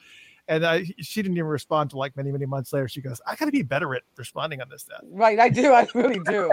I said, you know, because I look at, and you know, I have all these people, I love you. And here I am from 2018. I'm like, I love you too. You know, it's like, okay. I had to say, Jeff and I were talking about this. We had the same exact thing. Because I don't do Twitter that much either. And I came back a couple years into the messages, and Wendy and Lisa had sent me a text message, just, hey, we got a new album. Can we come on your show? Oh, wow. And I didn't see it till like a couple years later. I was like, yeah, you can come on the show. Wow. You got to know that when he was reaching out to you and hadn't heard from you, he was curled up in the fetal position. Oh my God. he was hurt. No. Let's talk about. You thought I was dissing you, huh? No. I know you're very busy. I also saw the frequency of which you kind of post. So yeah, you were like kind of like I am. You're just not really a huge social. You know what it is? Fan. No, it's it's the beast. It's the nature of the beast, though. You know what it is? You got Twitter, then Facebook came, and then Instagram. we got Instagram. You know, so I have to connect all of them together, because Twitter is kind of like, you know, I'm going to get something to eat. There's not much you could really say on, you know, I'm at the store now. You know, it's like here's a picture of my burrito. Right. And I just finished eating again. I just finished eating.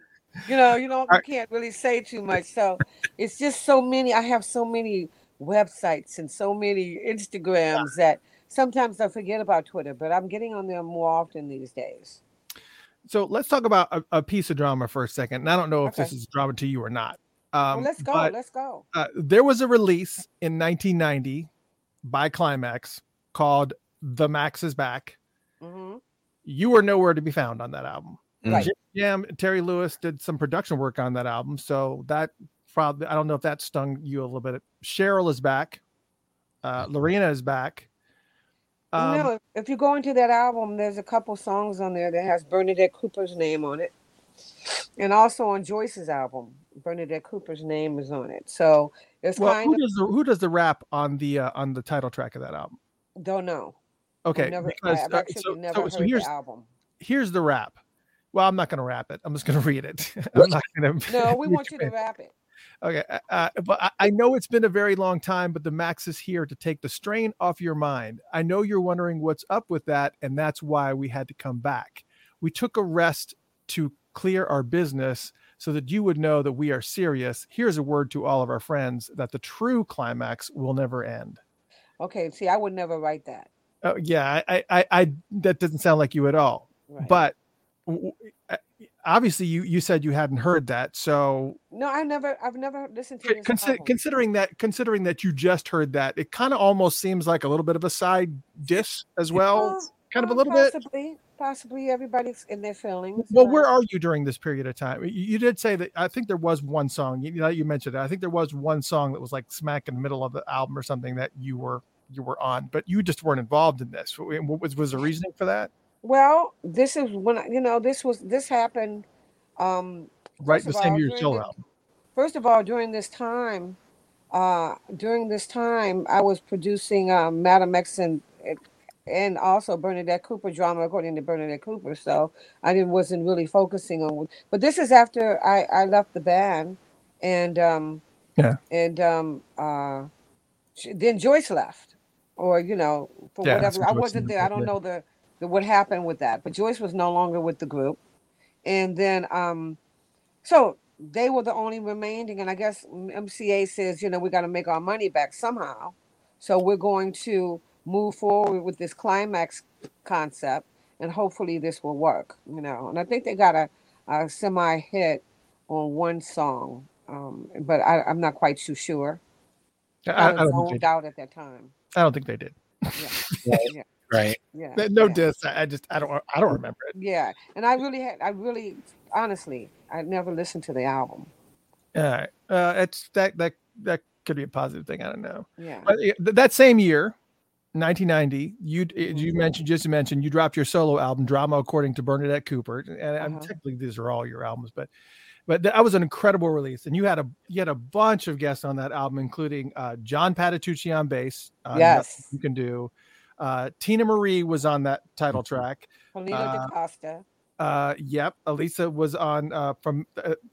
You said you keep Alisa, Alisa, but you twice you said her name. You said Alicia. Am I pronouncing it incorrectly? No, maybe I could have said it wrong. There's so many Alisas and Alicia. But Alisa from Adam X contributed to the track. Randolph, yes. Yeah, from contributed to the track. Todd Harriman did some production work, and for those of you who don't know who Todd Harriman is, he actually is the one he was the assistant engineer on Prince's Sign of the Times.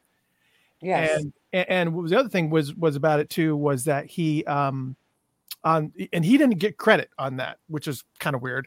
Lenny Kravitz is also on this album as well for you. Yes. On Let's Be Discreet. But what was interesting, he's also uncredited as well. And it's also weird because Lenny Kravitz was on Prince's song Dolphin. He actually sings on the song Dolphin, and he's uncredited there. He must like to do uncredited stuff. Yeah, he asked me not to credit him. He said he was doing I don't know what reason, but he said he didn't want credit because he was in the process of doing his album, I think at Virgin Records. I think he was signed with Virgin, and he asked not to be credited on the album.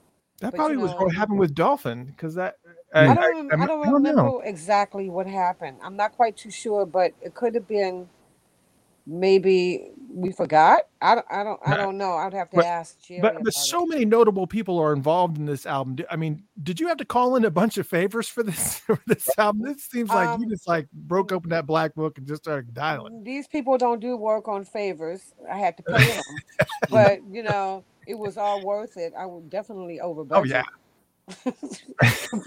I was definitely over budget on this project, but yeah, I just, once again, Jerry Brown, he only works with the best. So, he has a notebook full of the fiercest people possible.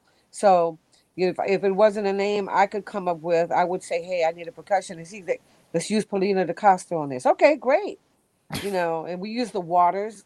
They did a lot of background stuff. Oh my God. It's just, it's just such a phenomenal album.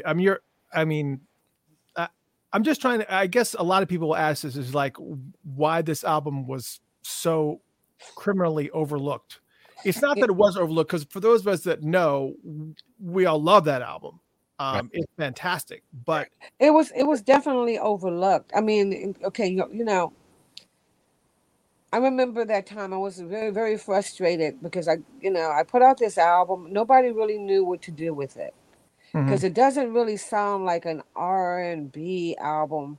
Then they moved me from R&B to another kind of which kind of music did they kind of wanted to move me around. They didn't know what to do with me. They didn't know what to do with the kind of music. And also we were in the middle of the climax era being over and bands kind of being over, period, because we were going into hip hop. We were going into Belle Biv and DeVoe. You know, we were going into, everybody was focused on Bobby Brown and all of this stuff. And my stuff was so to the left.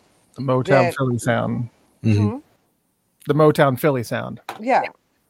So things got lost somewhere. I don't know. I don't really know. I just deliver the product, and then I hope that people understand the vision. But a lot of great ahead of its time. But the fact that people still remember it, you know, is, you know, it's a beautiful thing. I'm not bitter or tripped out about it. You know, it's just it's part of the journey, and it kind of led me to the next thing, and it's all good.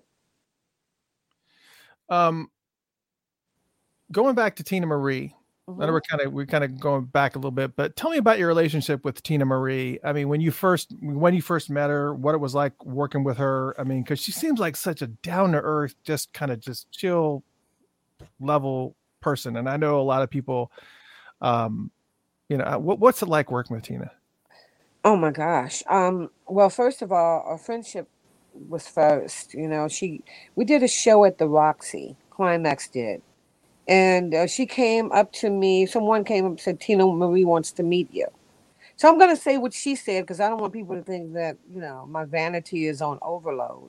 But she came to me and she says, we went out to her limo and I got into the limo. She introduced herself. She says, I really like you. I think you're the best music. You know, you're the more exciting musician. That's what she says on there. I really like you more than anybody. Well, okay. I said, well, thank you, you know.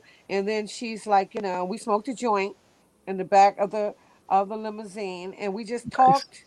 We talked and exchanged numbers and we became really good pals, you know.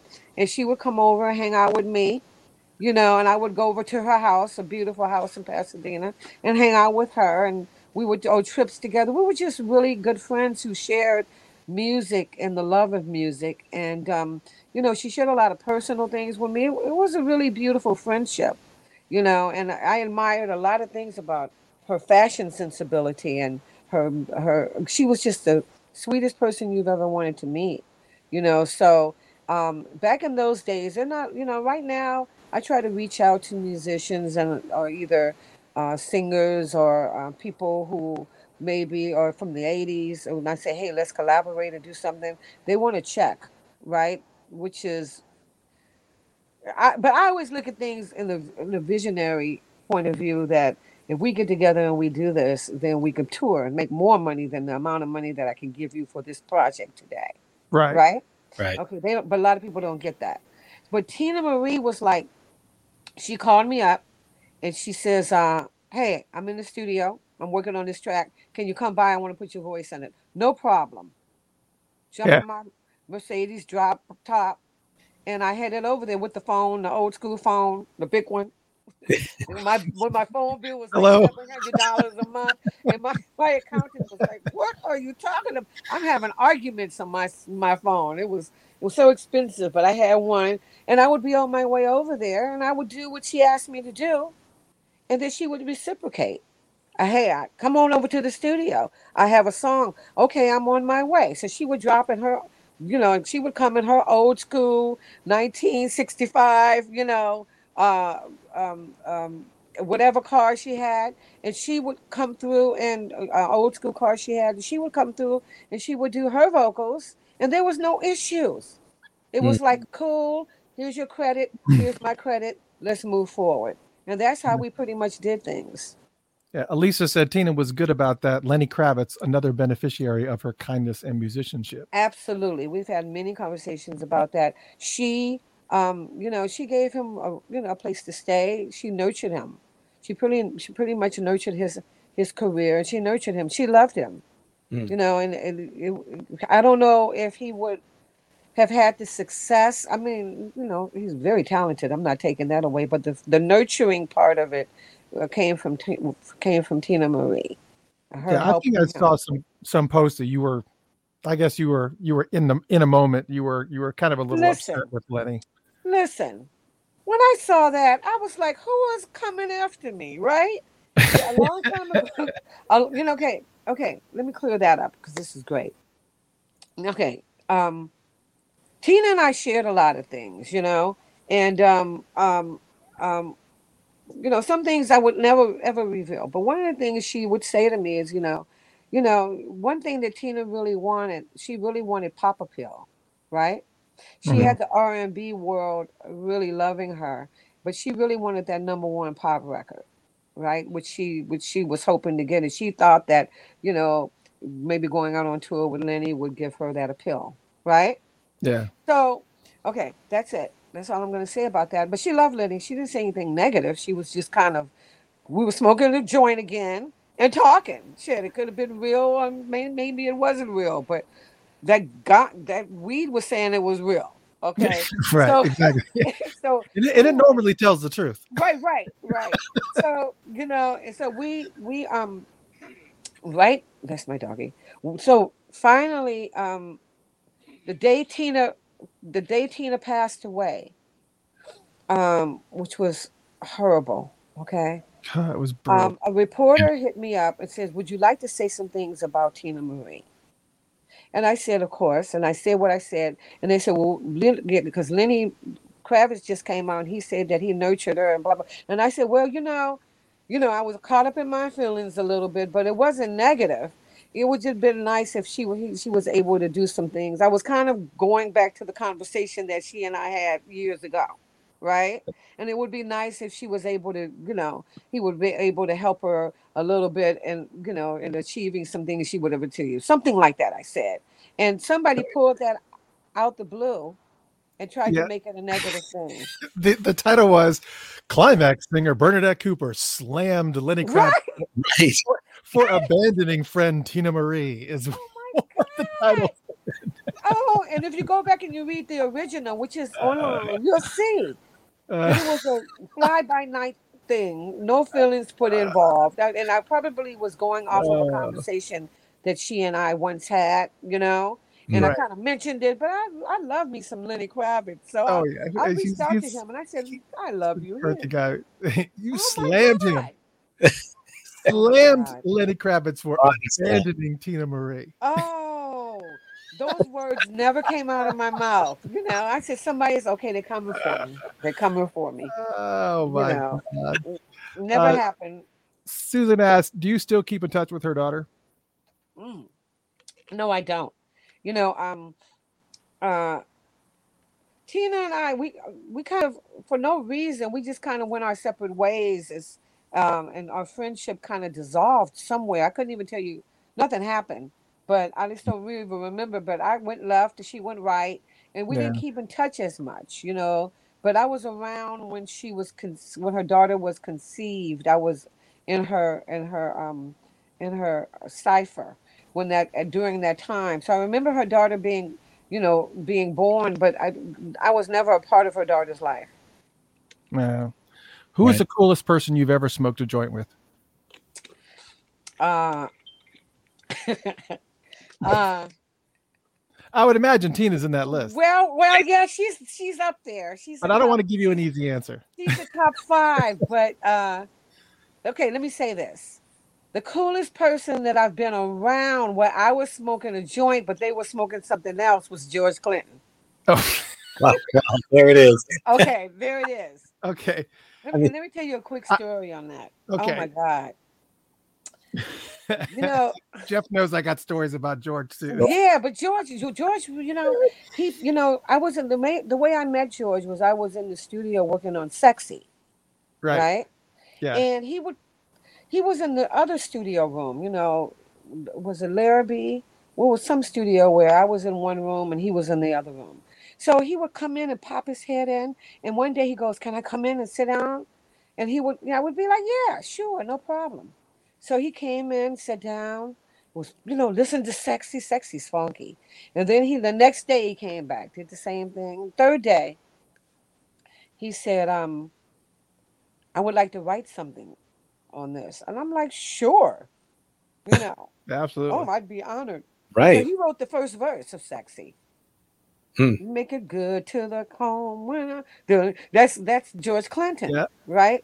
So after we did that together, he became quite fond of me, in a very gentlemanly way. He never was disrespectful, but whenever he would come into town, he would say, "Bernadette, I'm at such and such a hotel.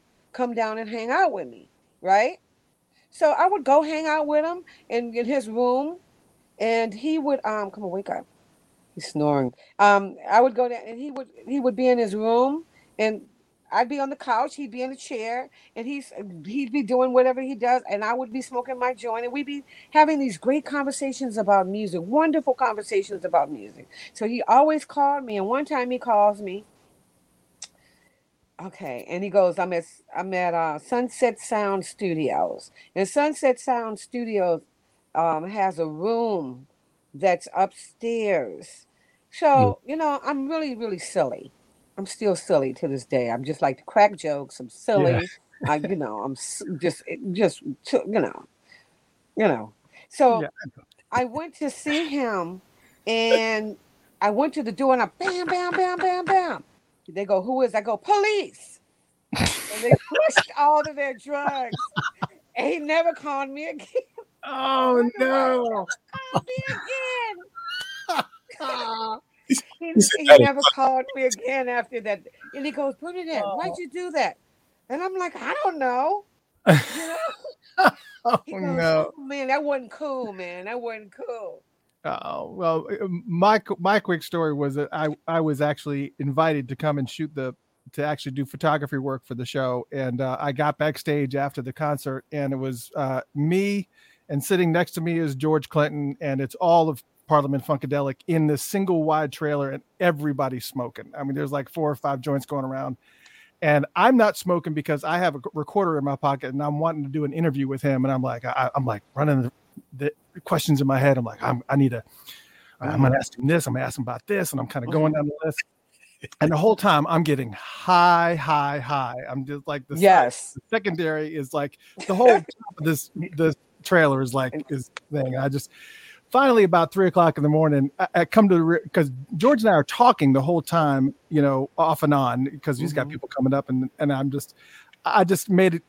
I finally realized this interview is just not going to happen. So at 3 o'clock in the morning, I lean over into George's ear and I go, "George, man, I think I'm going to leave." And he just really quietly leans over to my ear and he goes, "Pussy." Oh yes. That sounds like him. That sounds like him. And I just laughed and I was just like, "All right, so this interview's time, so maybe we'll do an interview at some point." he's clean and sober now. It's amazing. Yes. Well, Yeah, he's doing well. I don't know how long that's been going on because I've still seen some shows where he's lighting up on stage still. So I mean, Really? I don't know if weed is really considered clean because it's not. It's one of those. It's not. It's not one of the hardcore drugs. You never know. Yeah, you know. Yeah, this is a very interesting entertainment business that we're in. A lot of things have happened. I've been through a lot. I've done a lot. So I don't really judge anyone. Right. Right. So I would feel horrible if I didn't bring this up and back up a little bit to the Tina Marie stuff and mention Rick James. So I really want to know, did you ever meet Rick James or have the possibility to work with him at any point? Because again, there was a time where him being behind the Mary Jane girls while you guys were doing your thing, was there like some sort of still competition feeling? No, I never felt a competition, and you don't work with Rick James. Rick James is Rick James. He doesn't need anybody. If somebody wanted to work with me, I would be like, no, because no one wants their creative expression to be trampled on. So he was an individual and a creator. Like Prince would never, when you have these certain people who are really focused, who are genuine creative people, they don't really bring in a lot of outside people. So number one, I never felt competition. I'm not a competitive person. I don't feel that thing where I have to compete. I know that I'm good at what I do, so I don't have that thing, and I have my own lane. So when you have your own lane and not trying to do the same thing as everybody else, there's no competition. So no, I never had the chance to work with him. I met him on the one occasion, and that was it. Okay. When he blew smoke in my friend's face. Cigarette smoke. Yeah, cigarette smoke. No, it could have been a joint. I don't know if it was joint. I don't remember. It was just I was so in awe that it was Rick. I don't even know what he was smoking, but we really enjoyed the smoke being. That was all good. So you've done a lot of production with groups like Shalimar, Paula Abdul. I mean, Cheryl Lynn, just a bunch of others. I mean, what is some of your production work you've worked with so many people, but what's some of the production work you're the most proud of where you said, yes, that can't, it may be all of them for all I know, but that you said, yes, that came out exactly how I envisioned it. Well, the Madam X stuff and my thing. That was amazing. Because I had 100% control, and even though I go in and I produce and write a lot of stuff with artists, you still have to include their ideas in it. And I really love the way Bette Midler did I Miss You on her show. She opens her show with I Look Good. Bette Midler does. She did her own version. I really like that, and I'm really proud of that. I'm trying to think. Done so much. I love it all. All of it is part of, you hear me say this often, but I do believe it's all a part of me going from phase 1 to phase 2 to phase 3. And it's a beautiful journey, Yeah, it's, I mean, I've just always, anytime that, now when I read labels a lot more now, but whenever I see your name, I'm like, oh, whatever that is, I got to hear it. So right. It's just, the movie stuff. I really love doing soundtracks for movies. I did the movie stuff. Right. Yeah, I did the Tu Wong Fu. The what? You remember Tu Wong Fu? No. Yeah.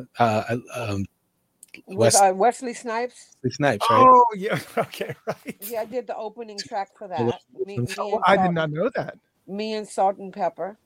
Where I wrote it, and then they came and they wanted to bring in Salt and Pepper on the track, which was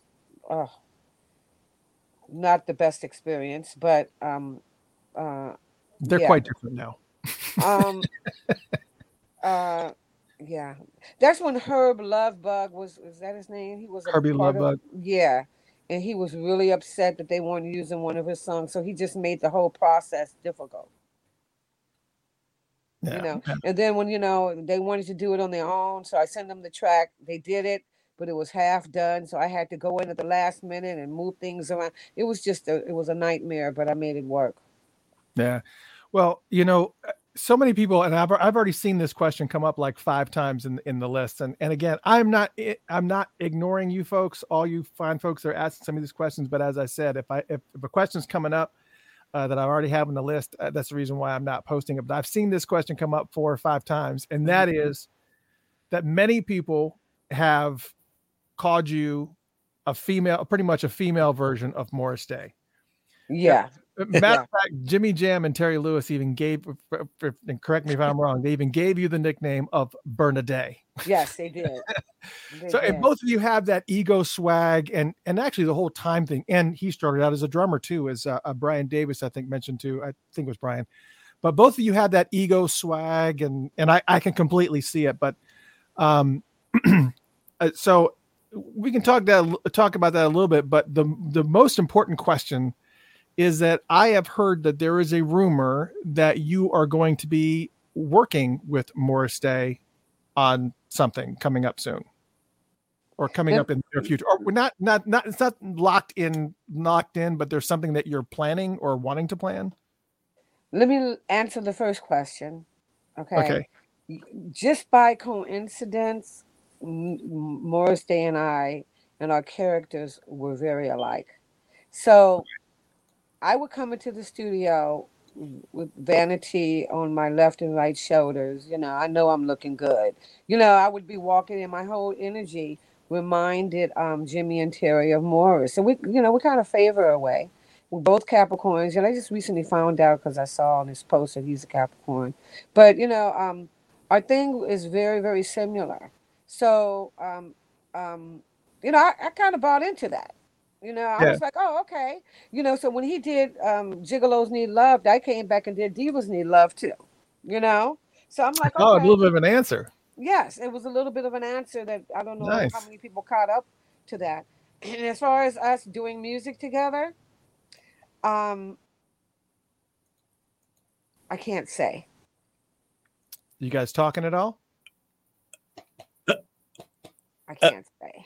You can't say you're But talking. look, let me say this. Let me say Okay. this.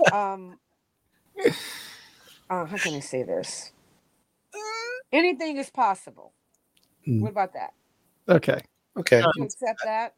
I'll accept that. Accept that and keep your fingers crossed. And toes. And toes. Okay. And if anything does come of it, that Jeff and I are the first to know. That's Yes. one thing that okay. Hey, we can redo Or this one of the first to interview. know. Yes, but there are some things that are out there. Okay. All right. We'll take that. I'll accept that. Take that. Yeah. A couple more drama pieces because I know I don't want to hold you like till the end of time here, but many people don't know this, but pretty much all of Climax's music was destroyed in the 2008 Universal Studios fire. Yep. And that was a devastating fire that took out a lot of recordings, including all the chess recordings, which is that right there. If the chess recordings had been the only thing in there, that would have been an insane, horrendous loss. Cause we're talking about Howling Wolf and Muddy Waters and all the blues. Yeah. And they tried to keep it quiet. Yeah, the craziest thing about the fire, right, is that the Universal kept lying to the artist and kept a secret about all the music that was destroyed. Mm-hmm. How were you informed that Climax's music was involved in that? And my Drama According to Bernadette Cooper album was destroyed as well. Okay. How were you told? How did they break the news to you? They didn't break the news to me. I read about it. Oh. I read about it. Oh. And then I read about it, and then they had a list of the artists, and I went down the list, and I saw Climax's name, and I saw my name, and just actually most recently I've been thinking about re-recording some of those things. So out of all those songs on that particular album, at your leisure, send the songs that you think that I should redo. What this album wasn't in there, was it? No, that album wasn't in there. Okay, that's good. Okay. That's all you care about is that. No, it's not all I care about. What No, it's about not all I me? care about. What But about it's me? important as hell. And the drama album, that's important too. All the drama album needs to be redone. No, I guess I don't understand. Because obviously when you record it, you've got the masters that are there, but it just seems like in this digital age that there's always some kind of backup of a backup. But you know what? I have a lot of masters, and I actually went in your possession. In my possession, because what I would do I don't even know if I should say this. I don't care. Back in the day, I would make double copies and take a copy home with me. Okay. I have a lot of stuff, and I do have some of the Madam X stuff. I do. I have to see what I have, and of course they need to be, what is that, baked or whatever, because they're the original 2-track tapes. But I do have a lot of stuff. I have some Climax. I have Climax stuff, original masters. Wow. Yeah, I do have it. I definitely have Sexy. I have some things. I have to go see what I have. I just got to go through that and kind of figure it all out. Any Madam X lost tracks in that mix somewhere? Madam X, definitely. I definitely have some Madam X stuff. Some unreleased Madam X stuff. Yes. Yes, I do. All right. Don't make me do something.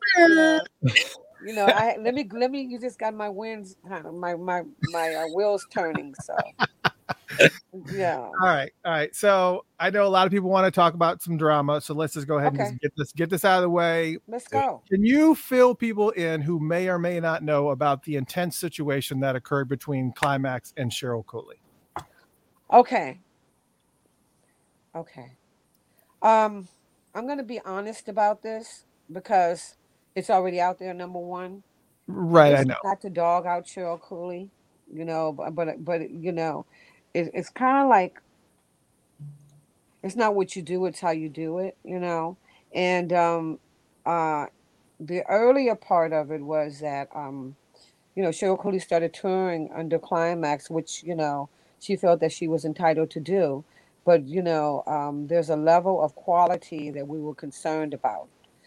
So I think we asked her to stop and she wouldn't do it and, very blatantly would not do it. Okay, and Cheryl Cooley has done a lot of things, you know, for Cheryl Cooley and not thinking about anybody else, which I'm sure we all might be guilty of at some point. Hey, but the latest thing is that two things, okay? Well, number one, somehow Cheryl Cooley went on to the ASCAP um, um, credits, the publishing and writers credits. She got Mhm. into the database and changed all of the credits to benefit herself.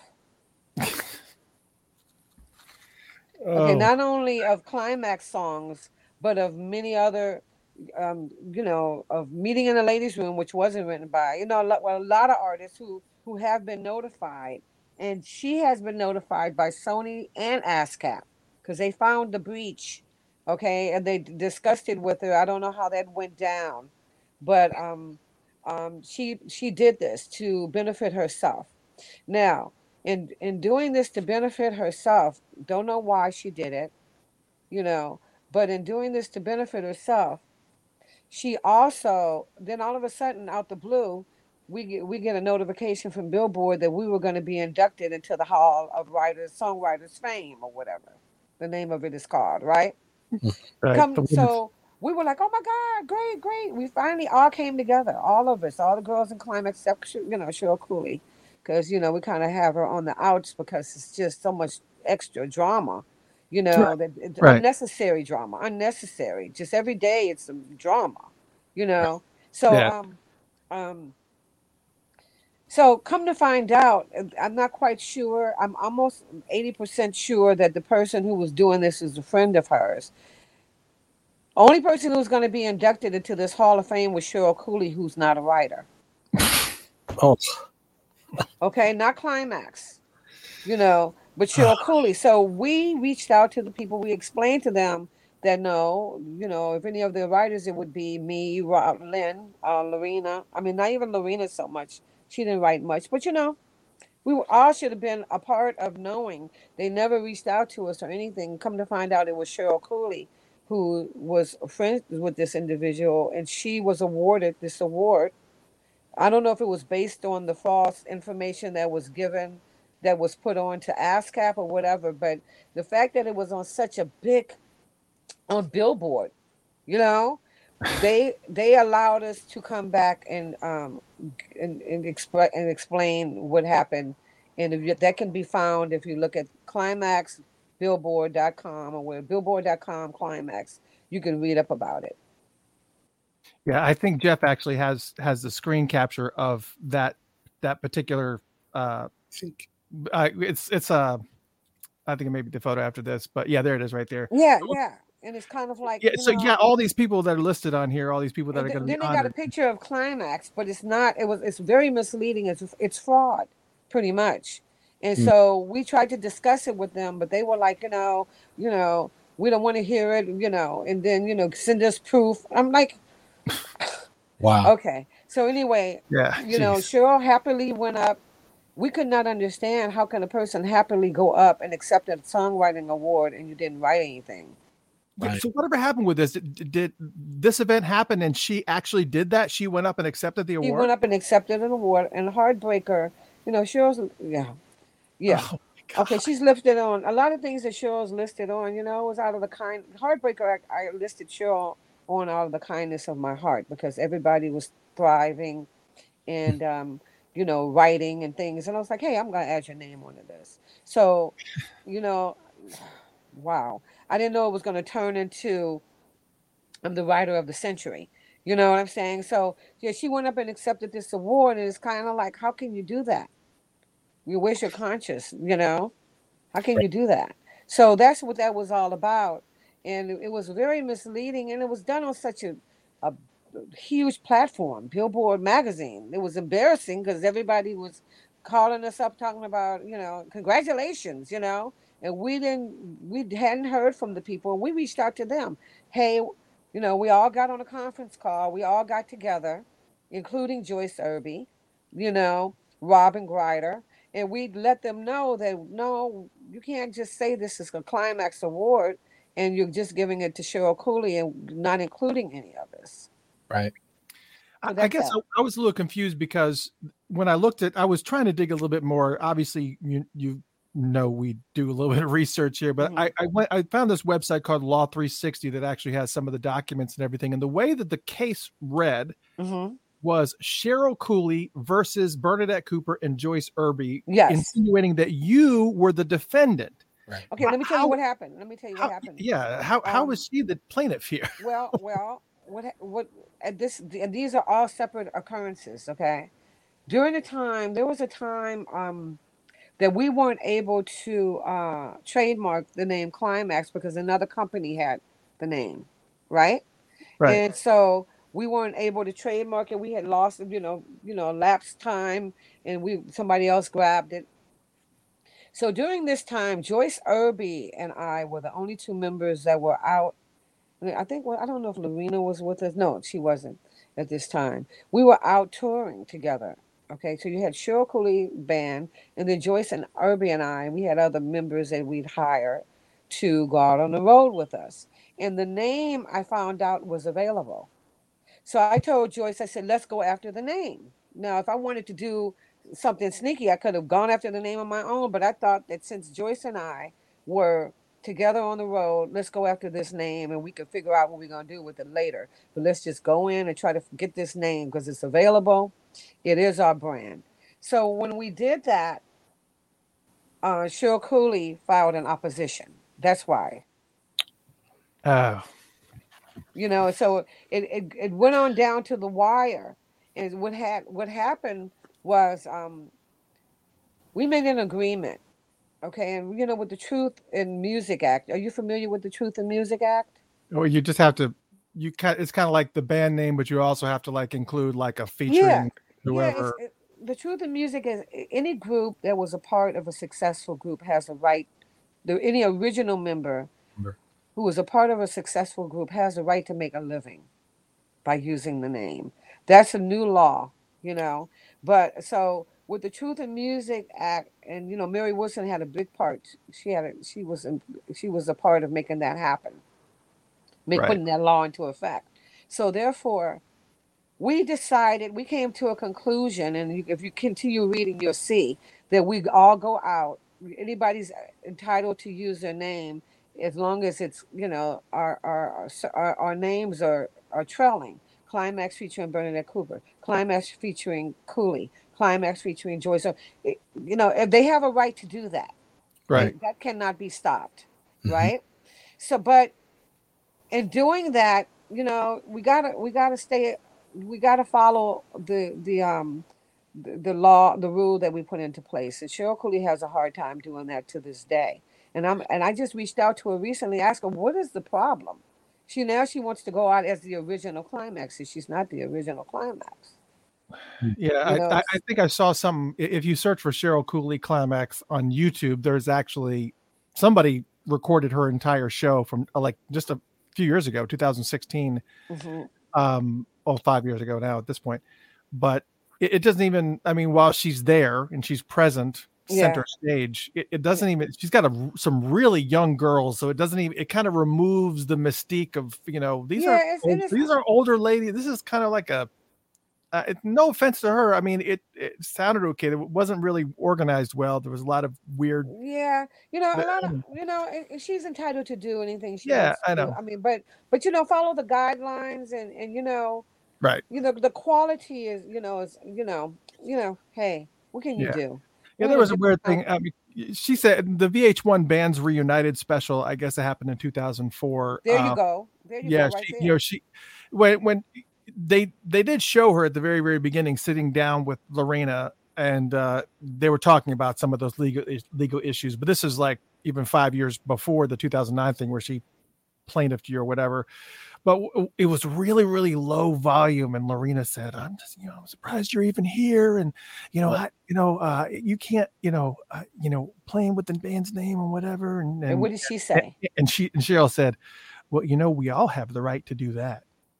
Right. And then she also said in that, which has been used in a lot of legal filings, which I've been filing this whole year. I don't really want to get into that, but I think, I've been kind of doing that to try to just bring some sanity to it all, but she stated in that she would no longer do it. She just wants to go out, play music, and she wants to go out Cheryl Cooley and Climax, or Climax featuring Cheryl Cooley. And we were like, cool, right? So let's just stick with that, because now we got a record of you saying that. Yeah, but when she exited the room, what she said was, well, can I say Cheryl Cooley, formerly of Climax? And and everybody in the room was like, yeah, we're cool with that. Yes. But then that's not what happened. That's not what happened. And that's the problem. It didn't happen like that. And my thing is, that room was palpable. Yeah. My thing is this. Everybody can go out and do their thing. All of our shows are different. My show is completely different than Joyce's show. My show is completely different than Cheryl Cooley's show. It's a different vibe, but it's still playing the Climax music, which keeps it all alive. But in doing that, let's just follow the rules. Let's just be fair and not try to do underhanded things to bring people down. That's the part of it that, is the problem that we have with Cheryl Cooley. She just won't stay on track of being, just recently I had to send out going to have a very, very a major, I just had to go. I had to send her a letter, from a very reputable law firm to stop this. So hopefully we can just move forward and she can continue doing what she's doing. But you can't go out and say you're the original Climax and mislead people. Right. Yeah. Or do it Climax. Right. Sometimes, sometimes I have to put that on the promoters too. Because I've in the past have signed contracts and I always put Climax featuring Bernadette Cooper. But they'll just put it out as Climax, for whatever reason. And even either you go and you change it or you don't, so. Right. But my contracts always say Climax featuring Bernadette Cooper because I want people to know what they're coming to get and the kind of show. It's completely different. Yeah. And which brings us to this closing part of the show where I want to talk about some of the stuff you're doing right now and this tour that you are continuing in. I did not know that you had already been actively touring. I'm very, very excited about that. So, but I want to talk about just a couple of the new songs. You did send me some tracks. We will be playing. I will put them on rotation on the radio show. We do have a radio show that plays 24/7. I'm going to put them on there for you. The reason why we haven't played any here is because this actually broadcast out to Facebook Live and YouTube, and when they hear copyrighted music, they immediately kick everybody off. So, gotcha. But on the ones that are going to be once this launches tomorrow on Spotify and iHeartRadio and all that, the music's going to be there. So, okay, great. So you got some new music floating around out there, including the song "Feathers" you did with Lorena, which is I do a lot of Goddess of the Universe is fire. Let me just go ahead. Goddess of the Universe is fire. Let me tell you about that. Oh my God. That's me and Osun Lottie. I'm doing some work. In fact, I'm doing an EP with Osun Lottie as we speak. But if anybody doesn't know Osun Lottie, he's just the king of the world as far as remixes. Are you familiar? I was not. I think I've seen his name, but I'd never really kind of latched onto him. But after hearing this, I am definitely going to go down a rabbit hole with him. Yes, we've been doing some work together and releasing a lot of things in the UK because I really want to. That's going to be my next base of living as well as performing. So we've been doing little things and working with Osun Lottie. Goddess of the Universe, though, he and I, we were really going through a thing of, I think it should be released in the summer. No, it should be released now. Summer. So he had it up to be released and he was supposed to pull it back. Something happened. It didn't come back. And next thing we know, the song was released. So we weren't able to promote it like we wanted to, but I'm re-releasing it. Oh, okay. Now, I have to think there's also another song that's out there, and I have to think with all the history and drama that's been going on recently, the song title "May the Best Girl Win." Yeah. Was that intentional? No. Okay. May the best girl win. As far as relationships, it's pretty much, stay in your own lane.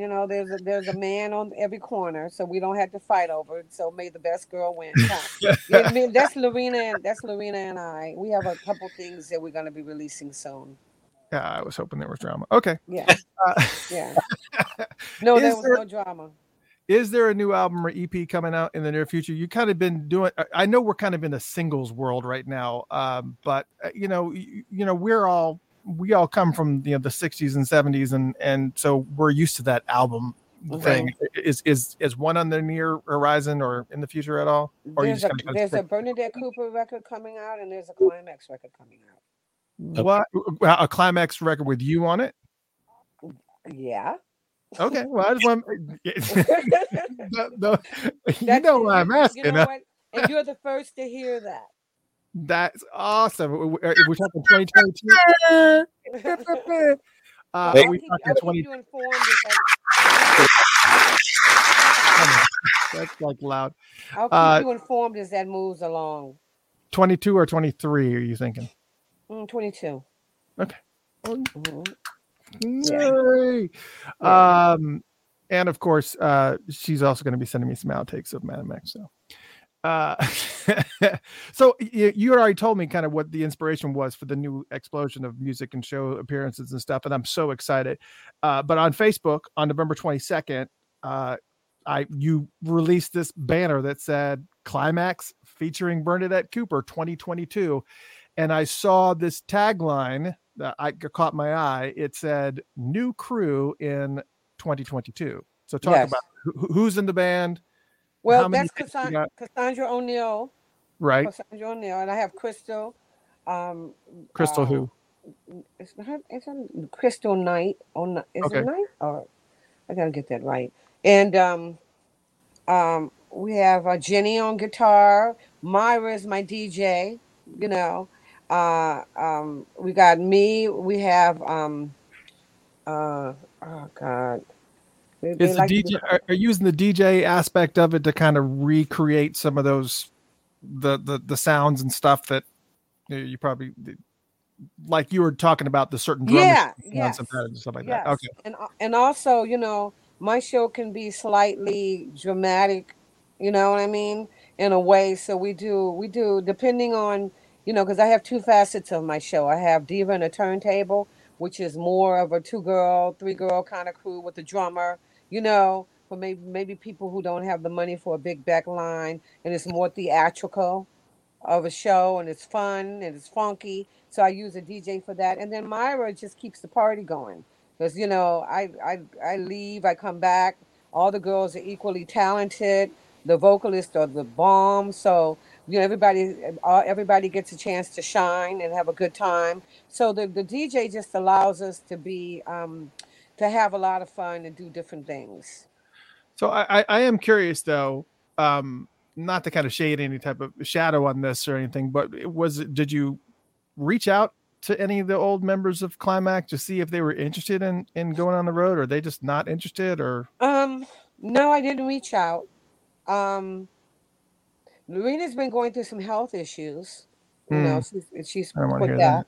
And she's, and I physically that just would not be good for her right now. Right. Lynn is probably deciding to, she had a business and she just closed that, so I'm sure she's deciding on what she wants to do in life. But I may bring them in for things to do. I'm not opposed to. I've invited Lynn to something that I'm doing at the Globe in Los Angeles on Mother's Day to come up on stage and maybe play I Miss You.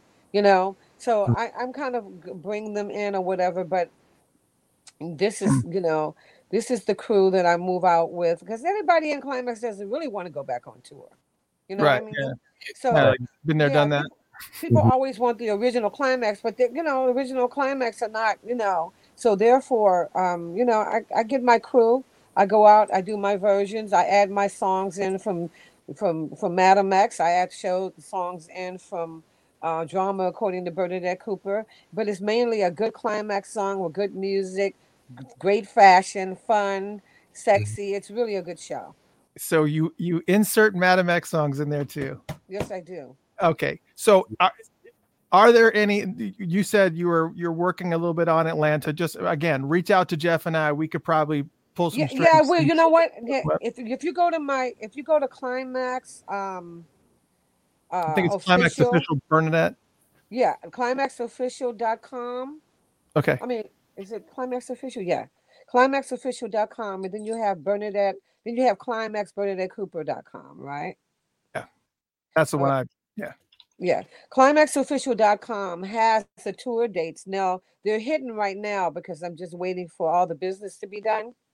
But there's Cancun, there's a lot of things that are coming up. And Atlanta, I believe, is in the works. So, but I will have, we'll talk.